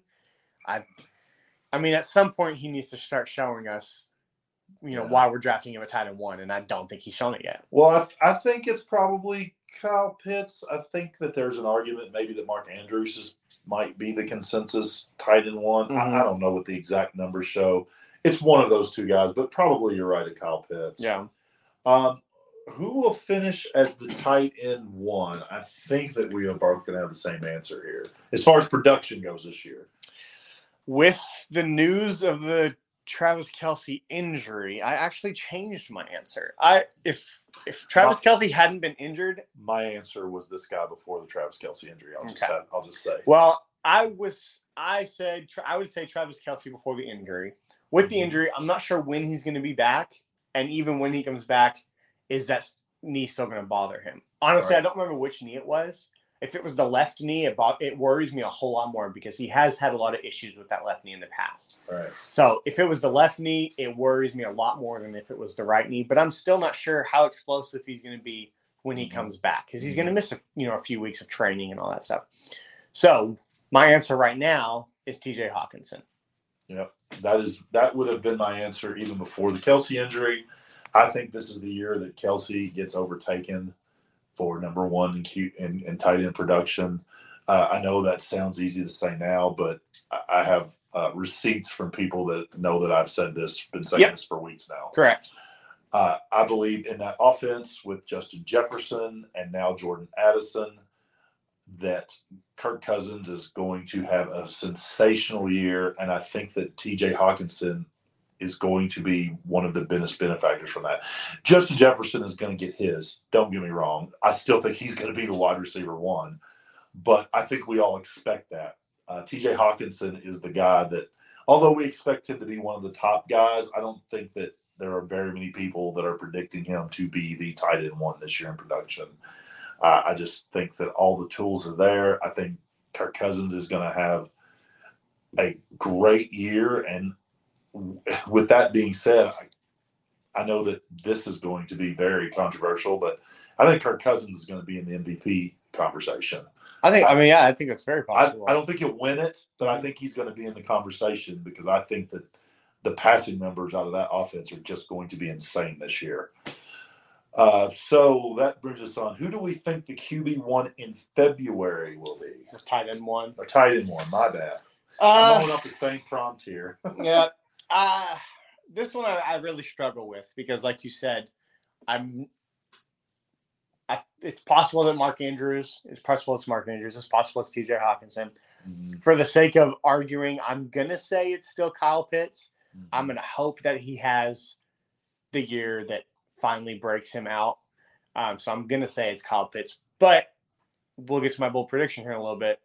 I don't think it's gonna happen.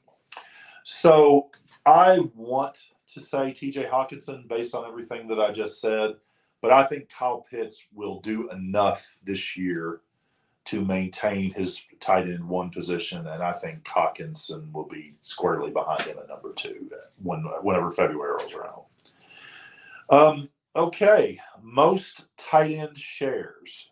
Who you got? So I have 10 Cade Otton shares.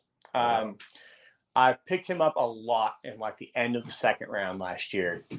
I just felt like going into Tampa Bay, there wasn't a clear tight end 1 because they had Kyle Rudolph, and I think that's it. I think they had can't remember his name, but one of the other guys that's been there for a while. They had him as their supposed tight end 1, but whenever Cade Otton was drafted, I just felt like there was a clear path for him to be the tight end 1 on Tampa. And I was getting him in the middle of the second round, end of the second round. I felt like the value there was too good. Yeah. So my technical answer is Trey McBride. I have 7 shares of him, which is a 35% share stake. And I do love Trey McBride, and I did target him in the rookie draft, second rounds of rookie drafts last year. But it feels like a little bit of cheating because I got all my shares of Trey McBride are, cheap, obviously, because he's cheap. Yeah. But I do love him, and we may talk about him later as well. Right behind Trey McBride is George Kittle. I have 6 shares of him. I was a big George Kittle guy during his heyday. I still am a big George Kittle guy when he's on the damn field. And the problem with my shares of Kittle now is some of these teams have transitioned into win later teams, and I just refuse to trade George Kittle for what people are willing to pay for him. Yeah. I can't do George Kittle for 2 seconds. It's not a situation I ever see myself in. I would rather him rot on my bench than to trade him for that little. But in the leagues where I've tried to trade him, you just can't get a first for him. Or if you can get a first, it's clearly the guy who is going to finish with the 111 or 112, and you're still not even sure if that's enough, So the one thing I will say about George Kittle in closing is George Kittle is the most frustrating and also brings you the most joy at the same time of any player in the history of fantasy football, in my opinion. And what I mean by that is, we obviously know how hurt George Kittle's been over the last 3, 4, 5 years, maybe. I don't know how long it's been. It's been a while. We know how hurt he's been, and you can't really count on him. But my gosh, when he plays, you just win. You just win those games, man. You just do. So he was healthy for the playoffs last year, and because he was healthy, I had a really good fantasy playoffs. Mm-hmm. And I was excited about my shares on win later teams because he was just a week or so ago.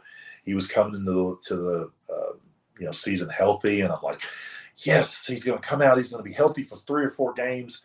People are going to see that he's still George Kittle, and I'm going to be able to get a little bit more value than he's going for right now. But then I just read on the injury report a couple of days ago that there's a possibility he's not going to play week 1. Mm-hmm. So we're right back to square one with George Kittle. And, the guy's won me a lot of money, but he's also caused me a lot of heartache at the same time. Yeah, and then like you said, you really can't find trade partners with him because everyone's they either only want to give an early second or an extremely late first. Or 2 mid-seconds. Yeah, and it's just not worth it. I'd rather let him die on my roster. Exactly. Yeah. There's very few players I've gotten to that because you could usually get enough value. It's like, okay, it's time to move on from this guy. I'm getting what he's worth, or I feel like that if I have the pick here and this player hits, I can get some of my investment back. You're just not going to get your investment back with George Kittle. And if you're not okay with that, then that's why you still have 6 shares of him like I do. I'm going to say this, and I don't know if this is completely accurate, so don't take this for gospel, but I think you could have gotten more for Tom Brady his last year than you can for George Kittle right now. Probably, yeah. You can't get anything for him. I send people George Kittle for like a mid to like playoff caliber teams. Mm-hmm. I say George Kittle for you're late first and you don't have a tight end. Your tight end is very mediocre, and they're just like, laugh out loud. Like, that's a terrible offer that I'm asking for. And I'm just like, okay, well, I mean, maybe I'm in the wrong here. Yeah. I don't know. Maybe George Kittle's not worth a first, but to me, I still can't trade him for like 2 seconds. I just can't do it. So let's move on to most rookie tight end shares. So I love me some baby Gronk. I've got 14 shares of Michael Mayer, and I'm the type of guy who, as you can tell with my 10K Dotton shares, I will draft tight ends in the second round. Early second round is kind of where I've been able to get Michael Mayer a lot. And they will die on my roster because there is some point where tight ends can break out at any time. Darren Waller's a perfect example where he was 5-6 years in the league before he had his first 1,000-yard season. It can happen at any time, and I'm willing to let these guys just rot on my roster. And I'm not going to cut them. Like, these guys are going to stay on my roster. They're going to take up a roster. Give me some spot. more examples. Who guys you're talking about? Trey McBride's another example. I have a lot of shares of Trey McBride. Jelani Woods. Jelani Woods and Kalen Granson. Like, Yeah. I've got those guys on a ton of rosters. Yeah. Just because at any time these guys can break out. David Njoku is another example. You know, he hasn't really had a great year ever. He's got value now, But he's got value now. But I've got him on my roster in a lot of leagues. I probably have 8 shares of David Njoku. Just guys that I'm going to keep on my roster because anytime their value can just boost through the moon. And I'm still going to keep them. Like, I'm not going to trade them at that point. I have a lot of shares of these guys you're talking about too, because you get them late in the second. Sometimes you get them in the third even. Like guys like Jelani Woods, I have 6 shares of. Conquo, I have 3 shares of. And Conquo is a great example. These are not guys I bought since their value went up. These are guys I bought when they were cheap, right? Schoonmaker, I managed to pick up 4 shares of him. A guy that I think people are sleeping on mightily is Washington. Darnell Washington, yes. You're getting him in the end of the third round. Sometimes in the fourth. Smash accept that. And the talent is there. I just don't see why we're taking the hot wide receiver that people are all of a sudden talking about. Like the damn guy for the Patriots that's come out of nowhere. Demario Douglas. Why the hell would you take Demario Douglas over Darnell Washington? I don't get it. And, you know, now that I've said that, Demario Douglas is going to be a wide receiver 2 this year. From your lips to God's ears. Yeah. But I don't understand why we do things like that. We change our mind because, you know, Pat Freiermuth is a reason not to draft Darnell Washington. Pat Freiermuth is a reason to draft Darnell Washington, in my opinion. Darnell Washington was obviously drafted for the reason. To me, the reason is because they don't want to pay Pat Freiermuth when it comes time to pay Pat Freiermuth. But even if Freiermuth stays there, you can have 2 successful tight ends on a team. I'm getting off on a bit of a soapbox here. But so let me get to mine. Mine is Dalton Kincaid. 5 shares of Dalton Kincaid. 4 of those shares, I'm happy to say, are in tight end premium leagues, where I think he is clearly the 7th guy, and should have been the 7th guy in every tight end premium draft. I agree. I know Addison and QJ are more talented, but you know, have more upside in non-tight end premium leagues, and I took those guys over Kincaid in non-tight end premium leagues. But with the extra point per reception, I just don't see how you take anybody out of that top 6 over Dalton Kincaid. And what's crazy is I have a ton of these Michael Mayer shares. A ton of them. I'd say 10 of them are in tight end because people are taking Racey Rice and Jalen Hyatt and people like that over him. And I'm just like, I will take the guy that's has the higher upside in tight end premium leagues. He just does. Yeah. He was an excellent receiver in college. He's a great blocker. Yeah. He goes to a team that is devoid of a lot of receiving talent. I mean, other than Devontae Adams, who really is on that team? I'm a big Jacoby Myers fan. Yeah. I think Michael Mayer is a whole lot more talented than Jacoby Myers is. Yeah, I would agree with that. You know, I think that there's been enough of these hits over the years too. Even though Pitts has struggled, we're still talking about him as the dynasty tight end 1, right? Mark Andrews was there was a tight end drafted on the same team in the first round that year. So if you picked up Mark Andrews in the 3rd and 4th round in rookie drafts that year, which I know for a fact that people did, I did one in one league. Congratulations, T.J. Hawkinson. He was more of a first-round guy, but he wasn't the tight end one off the board though because it was Noah Fant. It was Noah Fant, yeah. But he's held his value, and sometimes you miss on these guys. But when you miss on them, for 3rd-round picks or late seconds. Yeah. It's a bit of a. I've always wondered why we don't value these tight ends more, especially in tight end premium leagues. And tight ends have such good shelf life normally. Like we're going to see some of these tight ends. Michael Mayer, for instance, is probably going to be in the league, even if he's not a starter. He's going to be in the league for 10 to 12 years. Yeah. Because good tight ends that can block and can catch, they're just going to be in the league. They're going to be on the line, so one way or another. It's a perfect example. Isaiah Likely. Isaiah Likely is not the most talented guy, but you bet your butt that he's going to be on that field in those two tight end sets. I think a perfect example of this is, okay, so in Dallas, you've got Luke Schoonmaker and you've got Jake Ferguson both, right? They're both basically free. I mean, you get Schoonmaker in the 3rd round of a rookie draft. You can get Ferguson for a late second is probably the high end of what you're going to have to pay. You're telling me that we don't think that one of those two guys is going to have in the next, maybe not this year, but in the next year or two, that they're not going to have similar to Dalton Schultz type production in that offense? I think that it's pretty close to a given that that's going to happen. So why wouldn't you spend a total of a late second, a 3rd to get both of those guys? Correct. 100%. I agree with that. All right, now on to some tight ends that we don't have very many shares of. And this is the opposite of the running. Remember when I said on the running backs that it's all of them? Well, for the tight ends, it's basically none of them. There's some circumstances where I don't have any shares, like Goddard's a circumstance, Ingram and Njoku are circumstances. This one really bugs me. I only have one share of Luke Musgrave just because I constantly was getting sniped on him in rookie drafts this year.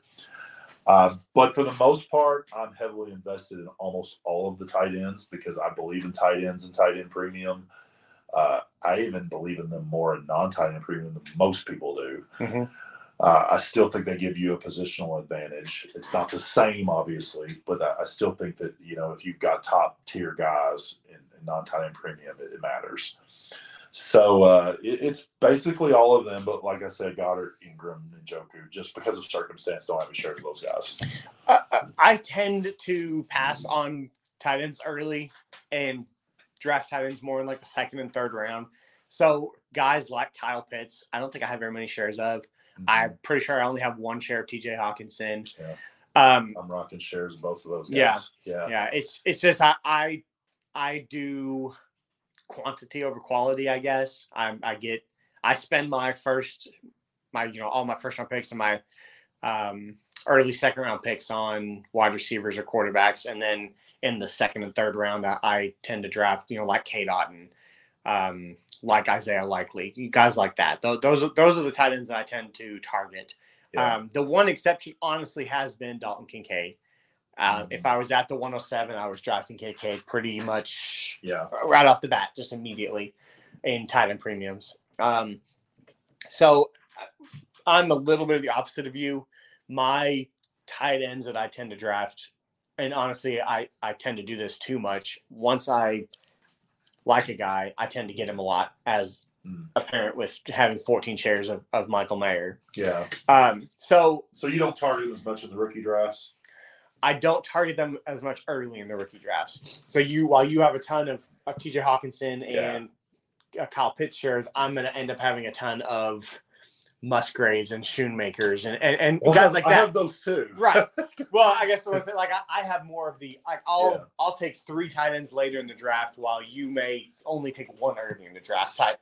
So this is an example of something I did last year, or something I've done, and you're going to remember this, and it doesn't look great right now, but I traded up from like the 202 to the 110 in the tight end premium. This was last year's rookie draft, not this year's. I traded from 202 to 110 to secure Trey McBride, and right now that looks not great. But in 2 years. All it takes, one breakout year, and that looks like a steal. Especially if they end up getting Caleb Williams. Yeah. Can you imagine Caleb Williams starting to Trey? Wow. Trey McBride is the starter. I haven't even thought about that. Yeah. So, yeah. I mean, not that Kyler Murray is not a good quarterback, because I do think Kyler Murray is a good quarterback. Yeah. We haven't been able to see Kyler Murray really with Trey McBride, because when Trey McBride was on the field more at the end of last year, Kyler Murray wasn't. So I think we haven't even seen close to what Trey McBride is capable of in the NFL. We're going to see that one way or another next year, because I don't think we're going to get to see it this year. But the thing is, Trey McBride is 22 years old? Yeah. He's got 10 years in this league. Yeah. He's going to have an elite quarterback. Okay, he's going to have a really good quarterback or an elite quarterback come next year. One way or another. It's going to be Kyler Murray. It's going to be Kyler or Caleb. Or Caleb Williams. Yeah, yeah. And I think he has the ability to shoot way up the charts into a top 10 tight end. Yeah, and that's why you take gambles like exactly. That. That's why 100%. I take it. That's why I take it. Right. Like that. Because the 1 through 6 for tight ends, that's pretty consistent. Yeah. Anything after that, pick a name out of a hat. Yeah, for sure. Okay. Who will be the highest riser at the position this year?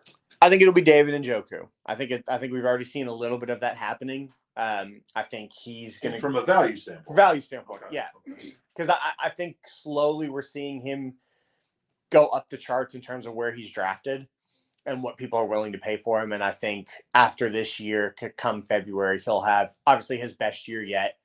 He'll be tied to Deshaun Watson for a couple years. I think people will be more willing to draft him right around that tight end 7, tight end 8 value, as opposed to right now, he's probably tight end 15, tight end 16. Yeah. I want to say Trey McBride, but I think that Joshua Dobbs is going to quell some of that progression this year. If we were doing that, if we were talking about this time next year, I would 100% say Trey McBride. Yes, I agree with you. So I'm going to push him to the back burner, and maybe he'll be for next year. I think the guy that's come on very strong lately, and he was actually announced as the starter as a rookie, which I think was a bit of a surprise in my opinion. But I think that in the with a new quarterback that hasn't really latched on to any favorite targets yet, I kind of look for Luke Musgrave to move up the charts and potentially be like a low-end tight end 1 in terms of value come February. I could actually see, and right now I have Mayer and Laporta both ahead of him easily, and I wouldn't, as I'm about to say this, don't send me Luke Musgrave for either one of those guys in trade, because I will auto-reject it. But I see a scenario where Luke Musgrave can move ahead of both of those guys. He can move ahead of a guy like Trey McBride. He can move ahead of guys like Okonkwo and Dulcich if he has a good enough season out there with Jordan Love. If he shows some promise, we know that rookie tight ends don't have to set the world on fire to gain value. They just have to show some promise, right? Mm-hmm. So I think Luke Musgrave is the guy that I'm looking forward to that could be a potential high riser. All right, Luigi, who will fall the most at the tight end position in value? Well, it is with a heavy heart that I think that Kyle Pitts continues to underperform and actually falls out of the top tight ends. Like I said, there's about 6 tight ends that we consider to be the elite tight ends, or the best of the tight ends. There's really only one elite tight end. And honestly, that ties in with my bold prediction with tight ends as well, that he underperforms and falls out of that tier of being one of those top 6 tight ends drafted. I think you think Pitts falls out of the top 6? I do. My gosh. Yeah, I think he underperforms. That is bold. I'm not a Desmond Ridder guy. I've never been a Desmond Ridder guy. I think that Pitts still has yet to really show us that he's worth being drafted in that range. I mean, Mark Andrews outperforms him every year. Hawkinson outperforms him every year. Kelsey outperforms him every year. Like there's all of these guys that just continuously outperform him. And I haven't seen enough from him. I don't think he has a stable enough quarterback to provide that for him. So it seriously wouldn't shock me that he does that. He falls out of the top 6. So for the sake of argument, how bad would Kyle Pitts' season have to be for that to be true? What are we talking about here? I mean, I think he has to be one of the top tight ends. I think if he's not one of the top tight ends, then he will fall out of it. So you think if he finishes tight end 9, you think he falls out of the top 6? He falls out of the top 6. Yep. I don't agree with that. Yep. I think he's got enough between draft capital and what people have spent on him in the past. I think that he has to have a really wretched season to fall out of the top 6. I mean, it's 3 years in. Yeah. At this point, that's what I'm saying. Yeah. If he finishes as tight end 9, it's 3 years in. He has never had a great season. Well, that's not true. His rookie season was not great. 1,000 yards. But it wasn't. But it wasn't great for a rookie tight end. It's great for a rookie tight end, but it's not great. Doing something once does not make you great. That's true. Doing something once true. out of 3 years, and I get that this is going to be the third offense that he's been in. Technically, this is going to be the third offense that he's been in. I do understand that, but it's hard for me to value somebody. If Bijan Robinson is the exact same way, he has 1,000-yard season and then underperforms for the next 2. I don't care where he was drafted by the Falcons. I'm not gonna be able to rank him in my top 3 or 4 or 5 of guys who are continuously outperform him, and that's where I see Kyle Pitts headed, is a downward trajectory behind guys who continuously outproduce him. Yeah. Okay, so I'm ready to piss some people off. Let's do this. So I already felt this way before the recent news, and the recent news that we have heard in the last few days has made me feel even stronger about this position. I think this is the last ride for Travis Kelce as a elite dynasty tight end as far as dynasty value goes. I think this is his last ride. I had already traded down to 1 share of Travis Kelce before the season started because I kind of feel like this is the point where you want to get out from under Travis Kelce, because I think, and only because of Father Time, he's about to fall off the proverbial cliff. He's going to be 35 next year, right? He's going to be 34 next year. He's going to be 34 next year. Mm-hmm. And do I think Travis Kelce will still be a very good NFL tight end? And do I still think that he might potentially be helping the Chiefs win Super Bowls for 2 or 3 more years? I absolutely do.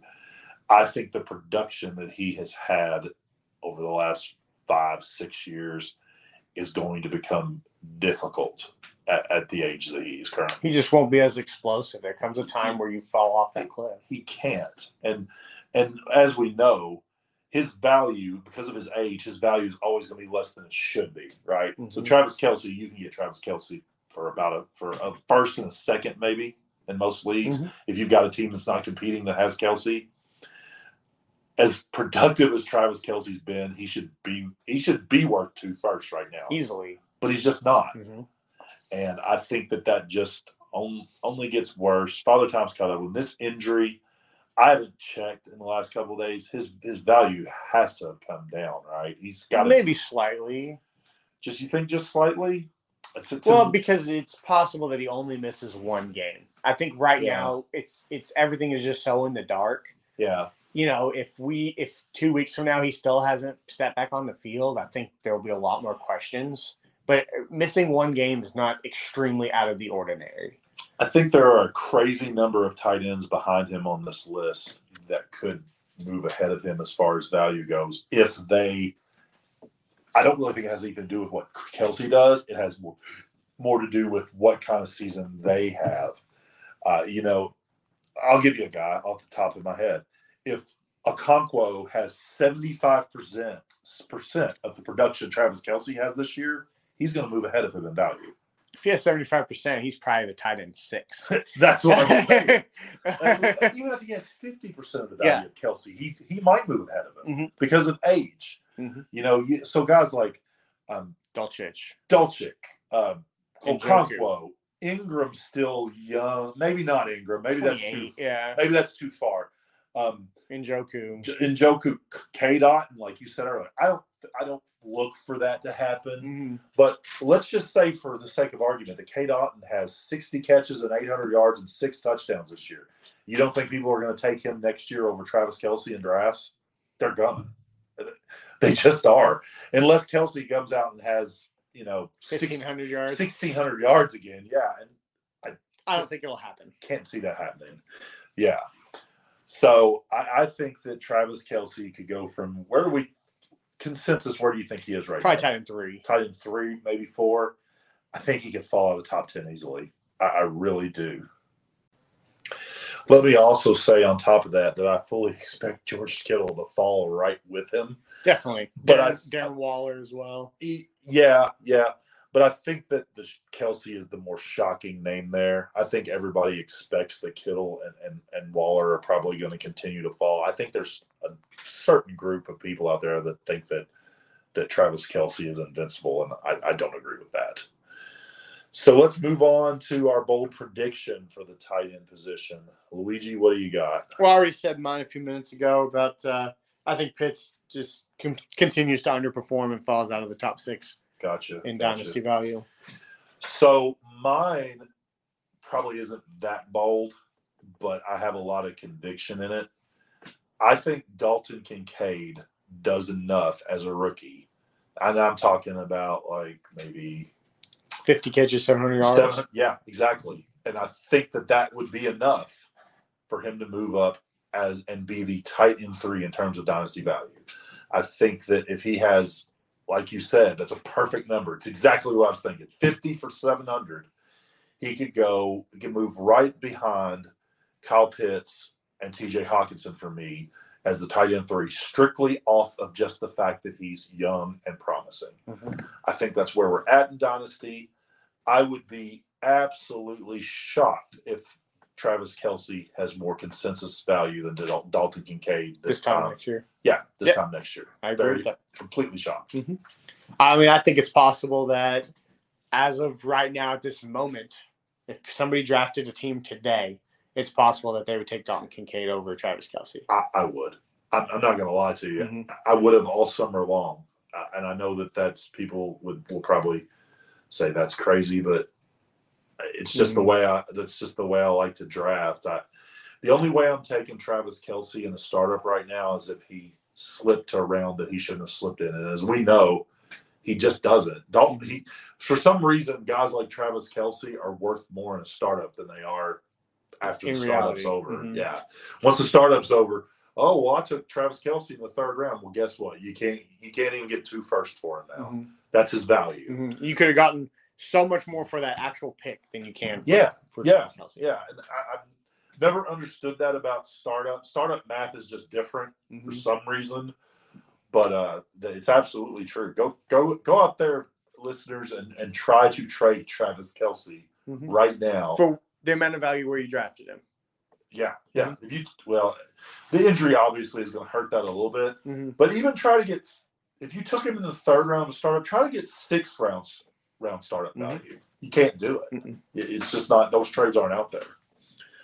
So, Luigi, do we want to maybe throw out some Super Bowl predictions before we end this?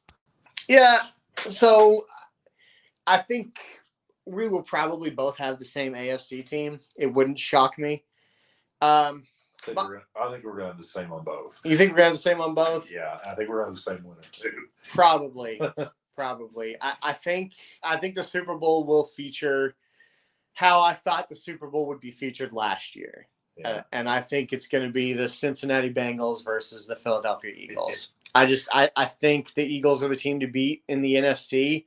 And I think with all of our predictions in the AFC and Joe Burrow being an MVP caliber and Jamar Chase having the best NFL season for wide receiver of all time, I just don't see any team being able to beat them. They've bolstered up on their offense. They added defense in the draft, and just another year in, they were one play away from beating the Chiefs last year and making it to back-to-back Super Bowls. And I think they've gotten better and the Chiefs have gotten worse. So this is officially the Joe Burrow Fantasy Podcast Club. Go Tigers!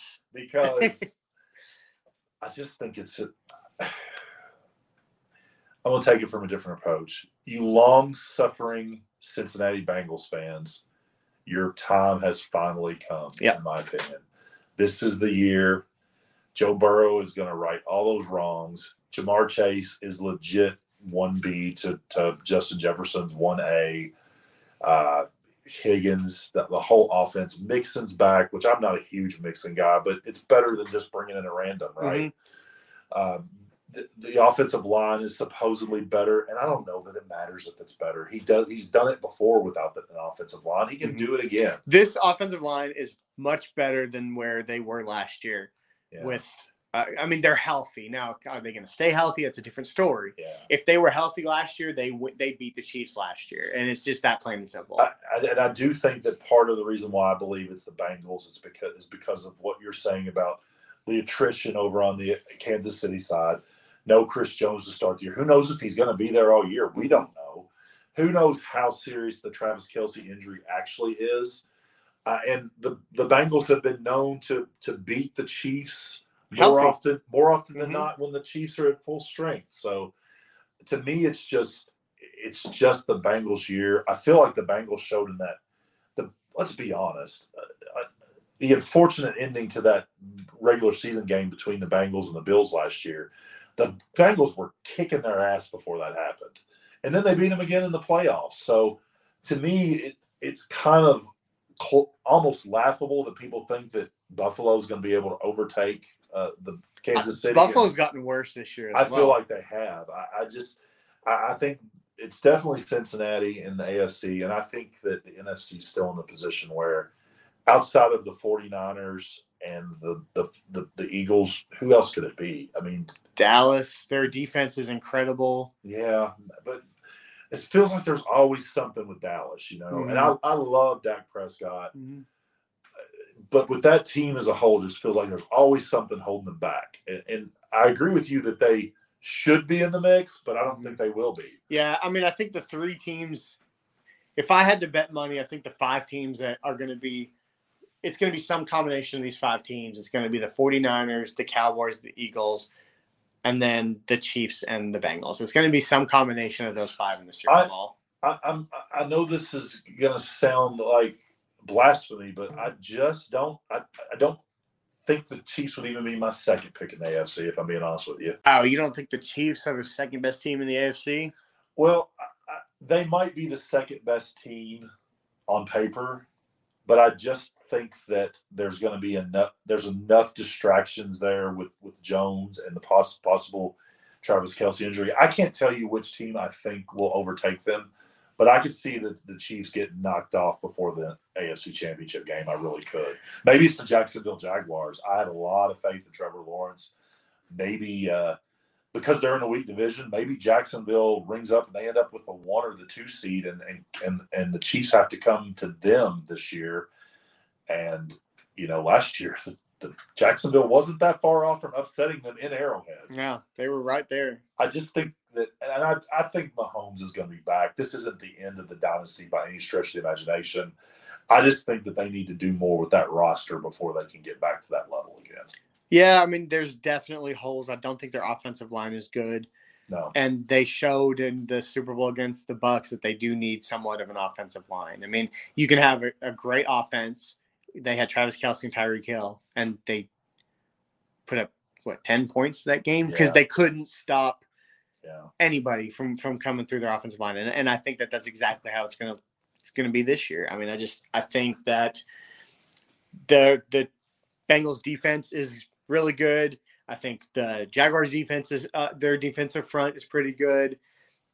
The Titans deep front is really good, and I don't see them being a big factor. I don't. But when they're going to play each other and they're going to beat up on each other. A team we haven't even mentioned yet, and they have a really good defense. And I'm not sure that I believe what I'm saying here, but what about the Jets? New England. New England probably has a top 10 defense.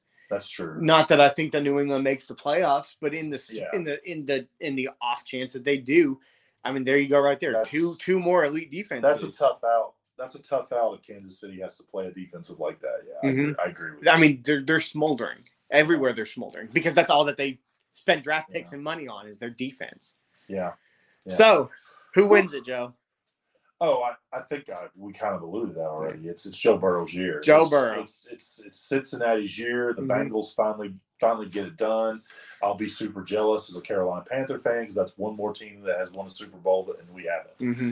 But no, I'm actually on the absolutely crazy chance that we are actually really, really good and make the Super Bowl. I'm rooting for the Bengals this year to win the Super Bowl. Mm-hmm.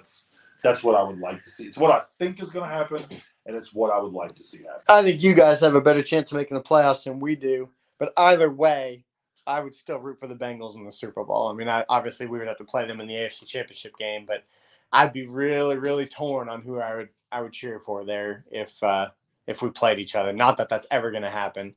I mean, I think our chances of making the playoffs are extremely low and making to the AFC Championship game are even lower. We could sneak into the playoffs, but I don't even look for that to happen. It was more of a just in case. Right. Obviously, everyone knows I'm not going to cheer for anyone over the Panthers. Right. So, yeah, but Joey B and the Bengals will probably be my hope to win the Super Bowl until they actually win it. Yeah. I think of your team and my team and the Bengals. The Bengals definitely easily have the best chance, and we'll probably win one before our two teams. Oh. Not that my team hasn't won one a few times. I think the Bengals will probably win 2 or 3 before either one of our teams win another one. I don't look for us to win another one for a long time. So, no. I love Bryce Young, but I'm not looking for a Super Bowl in the next 4 to 5 years. Hopefully he gets there eventually, but I'm not looking for one anytime soon. We got anything else to talk about here, Luigi? I don't think so.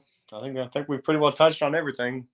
You said your MVP, my MVP, probably be Joe Burrow as well. I would say that would happen. I don't think he needs to have the best quarterback season ever to do that.